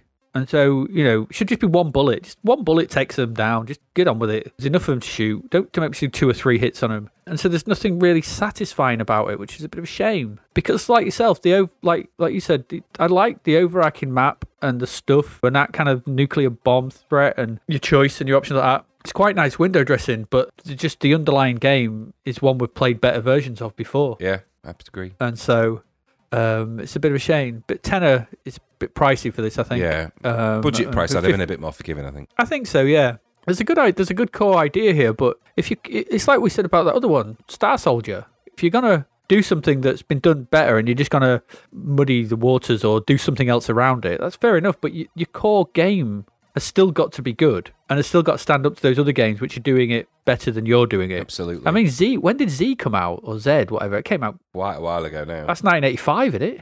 Yeah. I'm pretty sure it's 1985. Yeah. And Time Pilot is well old by this point because I think it's Space Pilot and stuff by now in the arcade. Absolutely. I think it's Space Pilot. So these are this and don't forget, after that we've had Parallax and things like that. So we've had loads of these kind of things, you've got to, like we said the other week. I mean, this is not as bad, but what's that? Psychastria. If you're going to do these things and you're going to come after the good stuff, you've got to be better. Yeah. Otherwise, what's the point? Or offer something new. Yeah. Yeah, and the new stuff here is fine, but then your underlying game to play is not as good. So Raid 2000, interesting, but a bit of a limp attempt at this thing. Yeah, a bit of a letdown. Could have been better. All right, 2 left. Let's rattle on through. Well, maybe we'll rattle on through the next one. I don't know. Let's move on. Because we've got another episode, another helicopter flight sim appears. And this time we have Tomahawk. We do. So this is another helicopter flight sim, and it's full-on vector graphics. Yeah. Black vector graphics, not just white. Black. So this time you get to pilot the AH-64A Apache Advanced Attack Helicopter. Sounds cool, doesn't it? Very. Sounds really cool. Yeah, okay. And once you boot this game up, that title screen is not cool. No, it's not. It's a bit. It's not the most enticing of title screens I've seen. No, it is not. It's a bit on the dull text side. There could have been some meta. Anyway, there's lots of options. You can go. There's four different missions. You can go from training to a full-on invasion to fight off. Did you go through most of these? You can choose whether it's day or night. You can do whether it's clear or cloudy. Yeah, ridiculous volume of options in this. the height of the cloud base from 50 feet to 1,000 feet, I think it was. You can turn on crosswinds, and you can also alter the difficulty level from trainee pilot to an ace. Okay. Once you've done all that, once you've picked your mission and your crosswinds and all that crap, it's into the world of blue, green, and black vector graphics. Exciting. It's one of them. Yep. As you try and fly your slow-moving attack helicopter around the world and shoot stuff. It's a bit slow, this. Yes. There's not really much for attention to pace. And God, those controls. Complicated. They've gone... So the attention to detail is quite good. The HUD's okay. And they've really, really gone out for the controls. There's a lot of keys to press and a lot of things to be looking at and things to follow, turning and stuff. You've got to wait for this to be at this point to take off from that point, and don't push too far and get your speed and all it. It's fine. I get it. You want to make this kind of sim, but I think they made this point in the magazine, and it's true. The machine's just not capable of doing these games justice. No. You're pushing too much, and so you just lose any sense of actually flying as this cool advanced attack helicopter, because you're not. You're just not. And go play Ace. Which I know is a plane, but hey-ho, it's better. It's more fun than this. I found it quite funny that... Did you play it at night? No, I don't believe it. Well, if you play it at night, it's just black. And then what I did was I set the cloud cover to the lowest setting, and as soon as I took off... So, because what you get is you get the classic Dam Buster style view. Instead of yellow dots, it's red dots. Right. So everything is shown by red dots, just all over, but it's just completely black. So no blue and green, it's just black. I set the cloud cover to the lowest. As soon as I took off, as soon as I got any height, just everything disappeared. And I was like, well, what am I supposed to do now? Because I can't see anything. It's just a black screen. I'm not quite sure what. Yeah, and then every now and again, I thought I must have been getting attacked because these crappy explosions started going off around me. It's utterly pointless. Really, well, this serves no purpose. There's no fun in this, and I just found it a bit. It's just another one, isn't it? Yeah. Sure, there are people who like playing these kind of things and love the thrill of piloting an 8-bit helicopter, but those people, I am not one of them. No. And I'm just not. And we've got next month in April, obviously, we'll see how Gunship stands up. I don't know. I was never a massive Gunship fan because I only had tape, and there'll be a discussion around the tape version and the disc version around that, obviously. But Tomahawk, as it stands, it's just if you want your 8-bit vector helicopter kicks, then I suppose it's all right. But you'd probably go play Super Huey, I guess, or Super Huey 2. Yeah. Which are probably better. I don't know. You didn't play Super Huey 2, did you? But how did you find this? Did you find this? No. Well, Axie type thing okay? I mean, I'll start off by saying that I knew this wasn't going to be my thing. I knew it. I don't like vector games. I'm not a big fan of simulators. And this one is a really heavy, proper heavy controlled flight simulator. So you've got to really, just looking at the controls inside of the instructions that come with the game, it's very complicated. There's lots of keyboard commands to type in. You've got to get this meter to that before you can engage this and do all of that. And as I read through that and engaged in some of this and managed to take off and hover and just do a couple of little things, there was no thrill in it for me of doing that. But I thought to myself, there are people out there that would really like that, I'm sure. And this kind of thing must appeal to them. So they sit there and they like the fact that they're typing in these 2-letter commands and they hear the engine start and all of those things that make this simulator, fodder for that kind of mindset. I think the only thing that they must be really patient people who like that. And then when the game starts, these vector monstrosity sort of unfolds itself upon their eyes. Because I know that late down the line, Gunship comes along, and I don't remember Gunship being, turbo speed or anything like that. I just think that these games are clearly better on other machines. I think that the machines that lend themselves, BBC Micros and your Spectrums, and I think these vector games just lend themselves, even though those machines aren't super powerful, they've just seemed to do this vector stuff better. And so this sometimes I wonder if there's an audience for these things, I think is what I'm trying to say, and I'm not that audience. I get that there's some technical dexterity on display in terms of how well they've created a version of a helicopter inside a Commodore 64, which I can only imagine is very difficult. But if the end result of that is just a few, monochromatic lines going up or down, and that has no thrill for me, I don't suddenly feel like I'm in a military-based, theatre of conflict, firing rockets at things and getting into that. For me, it just feels like I'm looking at some lines that are periodically juddering around, and I can't ever seem to get past that with these vector games because that's really all there is to it. So, no, not for me. It got 3/4 of the way to good, didn't it? 74%. I get why it got that, but for me, another dull flight simulator with complicated controls that I would never tune into. So I'm tuned out before I tune in. And I did try it, and I did take off, and I did, do a couple of things, but I didn't feel like I was flying a helicopter, for goodness sake. So I'm out. Yeah. It is what it is, isn't it? We're never going to be enamored to these things. The machine's just not. I mean, if we come down to the Commodore 64, it's a hardware sprite. They gave you hardware sprites. Yeah, make games with sprites. Yeah. It's based around a certain type of arcade mindset. And there's a reason why you didn't see a lot of helicopter simulators in arcades. So they tend, sprite-based shoot-'em-up type games are very popular for a reason. And as we've seen, they're not always great on the 64, but it certainly does those. Even the bad ones are better than some of these really dull vector-based games we seem to be having a bit of a rebirth of at the moment, I have to say. So I know, an annoying rebirth of. Just a bit. Right, anyway, there you go. It's Tomahawk. We were never going to like it. No. So, sorry, we're just not. It's one of them things. You know us by now, we're not. No.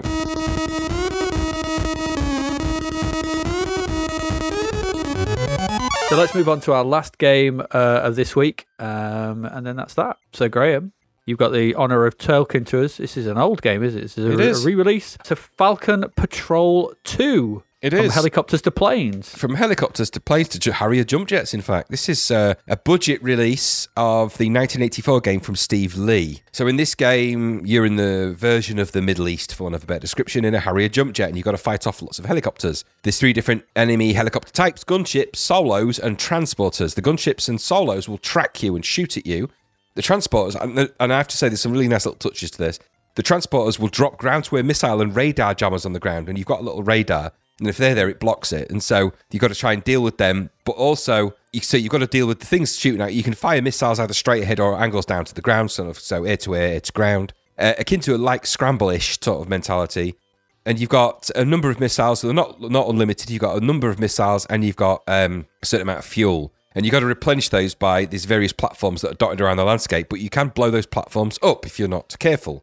So you've got to be a bit careful about how you shoot. You can't just go on some shoot crazy and shoot everything, because you're going to end up damaging the very things that you need to replenish the stocks of your missiles and stocks of your fuel. So as much as this is obviously it's a 1984 game, and it shows a bit in the visual. So it's a defender / choplifter / side-scrolling shoot-'em-up type logic. And there's some nice details in this. Now, eliding the fact that it's got 1984 visuals. Okay, they are what they are. This isn't some fancy... They haven't tried to do lots of fancy, complicated base relief or anything that makes it look anything other than just little sprites flying about.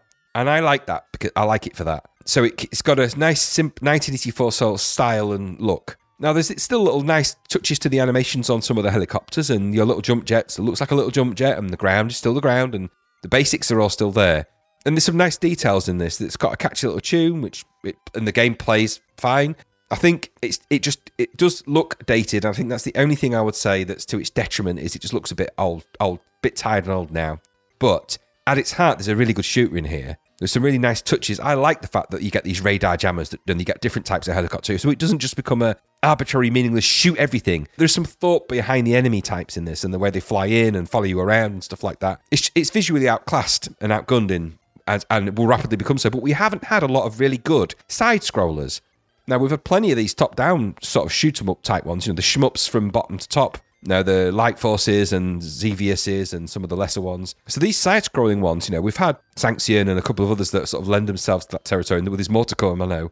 But I actually really quite like this. This is the second time an older game released at budget has really surprised me, because Park Patrol did it last time. And this has done the same thing. I didn't think I would like it, and I didn't think going into it, my initial thought was like, oh, this is going to be naff. But I actually really enjoyed playing it. I think because it's simple. I think there's something about it that's just, once you know the premise, they haven't dressed this up in a ridiculous amount of story and all of those things. It harks back to a simpler time when you didn't get an 80-page novella try and market and bullshit the way through something that's naff. This is just what it is. And at a budget price, this is actually a pretty good game. A nice, inventive in some ways, shoot 'em up that I think in some ways leaves some of the shoot 'em ups we had recently, the more modern ones, a little bit in the dust, because it's got some nice little details in it. And at budget price, it's all right. Not the greatest game in the world by far. It's not going to blow your socks off. Got 63% in Zap. It's about right, but for $2.99, this is a perfect Sunday afternoon game, without a doubt. What about you? Yeah. Pilot Harrier jump jet, and it's a Defender clone when we come down to it. I'll come back to something in a moment, sort of thing, but we'll just talk about the game itself. Yeah, for £3, it's okay. Even if it's a couple of years old, I think it's quite nice. It plays okay. It plays very well. Yeah. And it really would. Yeah, I put it past some time on a Sunday afternoon by our own criteria. My main beef would have been most of that time would have been watching the bloody plane refuel though. Oh, it just take a while. And not just refueling during game, but why you had to refuel every time you restarted. Yeah, there is that. Which annoyed me. And from a detail point of view, that it got to 100 before your actual bar filled up. That annoyed me. That I know I'm being piddicky, but hey ho. I don't know why they needed to felt the need to start you with no fuel and make you sit through a boring refueling. They did that a lot of that back in those early arcade games. A lot of those, they had a little start bit, didn't they? Yeah, it reminded me of that other one, that stupid one where you were on the bike jumping, and every time you died, you had to rebuild the bike or something. Yeah, I mean, if you think about it, a lot of those early arcades have that little. Even Green Beret has that. But don't do it every time you die. No, but you still get that. Yeah, I don't mind. You still get that kind of. There's a few of them that did it. I don't mind that, but this was just too long. Yeah, just a bit too long. For my liking. I was not a particular fan of the setting. The place looked already blown up to all hell, and not sure I'm really on board with just bombing Middle Eastern countries. Well, it's a version of the Middle East. I don't know if it ever says it's explicitly there. It's clearly a Middle Eastern country. It's sand and what have you. Somewhere where there's war in the middle there. It's desert-y war, yeah. And I'm thinking, that place already looks blown up to hell. Why am I raining hellfire down them even more? Yeah. And so I guess it's just a product of its time, isn't it? And very it's what much we so. said. It's what we said about LA SWAT. Yeah. It's just one of those things. It's okay to bomb the Middle East. Yeah, All yeah. right, whatever. Okay. It's passable. I would still go play Drop Zone. Yeah. If I'm going to play absolutely. this kind of game, it feels more in line with Drop Zone. I'm not sure about Sanction because Section is just a left to right. This is Drop Zone Defender. I just meant more in its side-scrolling nature. We don't see it. We haven't seen a lot of them. No, I mean there's that other one, Rascal. Yeah, so I say there's not many. Maybe that's 2 or 3. We'll get another one at the start of next episode. Yeah. But yeah, for £3, and I think this 63% is bang on. Yeah.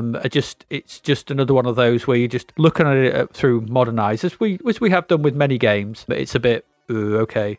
From a gameplay perspective, it's fine, and there are, like you said, some nice elements to it. The radar track jammers and things like that, and the fact you can blow your own refueling landings things up if you're not careful. That's all very good, and it plays quite well, and it's smooth, and the scrolling's good, and the sprites are nice and easily readable. Yeah, I think Choplifter was another good call. It does look a bit like Choplifter, which we reviewed. Oh, that was the very, very, very, very first game we spoke about, wasn't it? Choplifter. It was back over a year ago, and so this harks back to that kind of thing. So yeah, if I think if you'd have picked this up for £3, you'd have been happy to blast away on this for a Sunday afternoon. But yeah, it's a decent budget title. I've got nothing more to say about it. It's not. I don't think it's in the same ballpark as Park Patrol, which I think is a much better game. Yeah, it is, but I think it's just in that kind of re-release of a budget game that surprised me how good it was. I thought it was going to be absolutely awful, and it was better than I thought. Yeah, and I think you bang on with that. I think that's all right. I just it's another one where you look at it now and you just okay. It shows its age now badly, but yeah, it shows its age, and it's sort of where it's coming from a political point of view. It's in that cauldron, and it needs to stay there really. Yes, exactly. But there you go. Yeah, it's all right. I think for what it was then. Yeah, you'd have been happily shooting stuff away on a Sunday afternoon. Right. There you go. I think that's it, isn't it? It is. That is it. There you go. So we've had a boatload of games and lots of music. What have we done? So we've looked at Mutant, which we liked, even if it was a bit frustrating in places. Star Soldier, which we found weird Monetary Commando. Bubbly Future Night. The incredibly slow Double. We plumbed the colon with Tracker. We got weirded out by pneumatic hammers. We liked some of the ideas in Raid 2000. Tomahawk is slow vectors, and Falcon Patrol is questionable military shooting, but it's all right, I guess, for £3. So there you go. That's it. That's it for this episode. We've not any crap words. We'll be carrying on with March. Another load of games from March next week. What do we need to say before we leave you? If you haven't already and you would like to support us, you can do that by signing up to our Patreon if you want. We're getting a small but growing community. We have, which is we're having a bit of a laugh on Discord, and there'll be stuff going on, and there's extra stuff on there. There's at the moment recording this, there's a couple of extra interviews, one with John Hare and one with Chris Abbott, which you can listen to. There's stuff like that, so we're doing things where you can come over and have a chat, and also help us keep the lights on and support the podcast just for the price of a pint, if you're not in London, as we like to say. So just head on over to patreon.com/Zap to the Past, and you'll find us and help us out if you wish to. Obviously, you're under no obligation to. So there's that. You also get access to these podcasts earlier. You do. Because we are releasing them earlier through the Patreon. So if you wish to listen to us earlier than on the Monday, then come and sign up. If you want to listen to us over the weekend, do so. Bit of exclusivity never hurt anybody.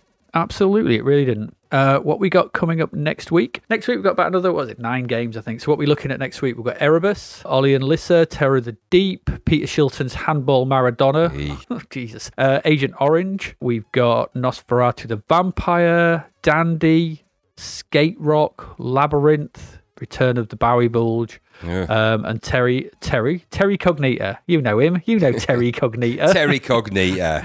Terry and Gnita.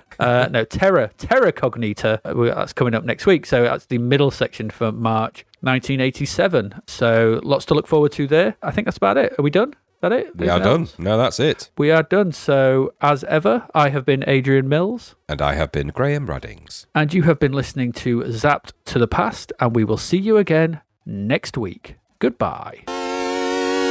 Thank you for listening to the Zap to the Past podcast. We hope you enjoyed our deep dive into the world of Commodore 64 games, as well as the music, films and TV from around the 1980s, driven, of course, by the issue of Zap 64 magazine published at that time. We We will return with a whole new batch of games and stuff to talk about next week. Until then, if you want to listen to or download previous episodes of Zap to the Past, and why wouldn't you, they can all be found on our website at zaptothepast.com, as well as being available on Podbean, Apple Podcasts, Google Podcasts, Spotify, Deezer, Audible, Player FM, and, well, pretty much anywhere where we can upload them. By the way, we do always love to hear from our amazing listeners, so if you'd like to contact us about anything in the podcast or beyond, you can do so by emailing us at zaptothepast@gmail.com.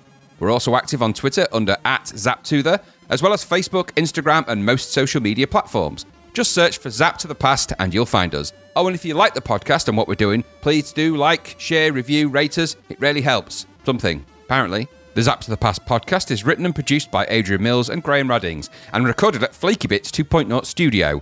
All opinions expressed are those of the writers, and while we indeed love Zap 64 magazine, the Zap to the Past podcast is not affiliated with it in any way. Stay safe, see you next time, and remember, we play these games so you don't have to.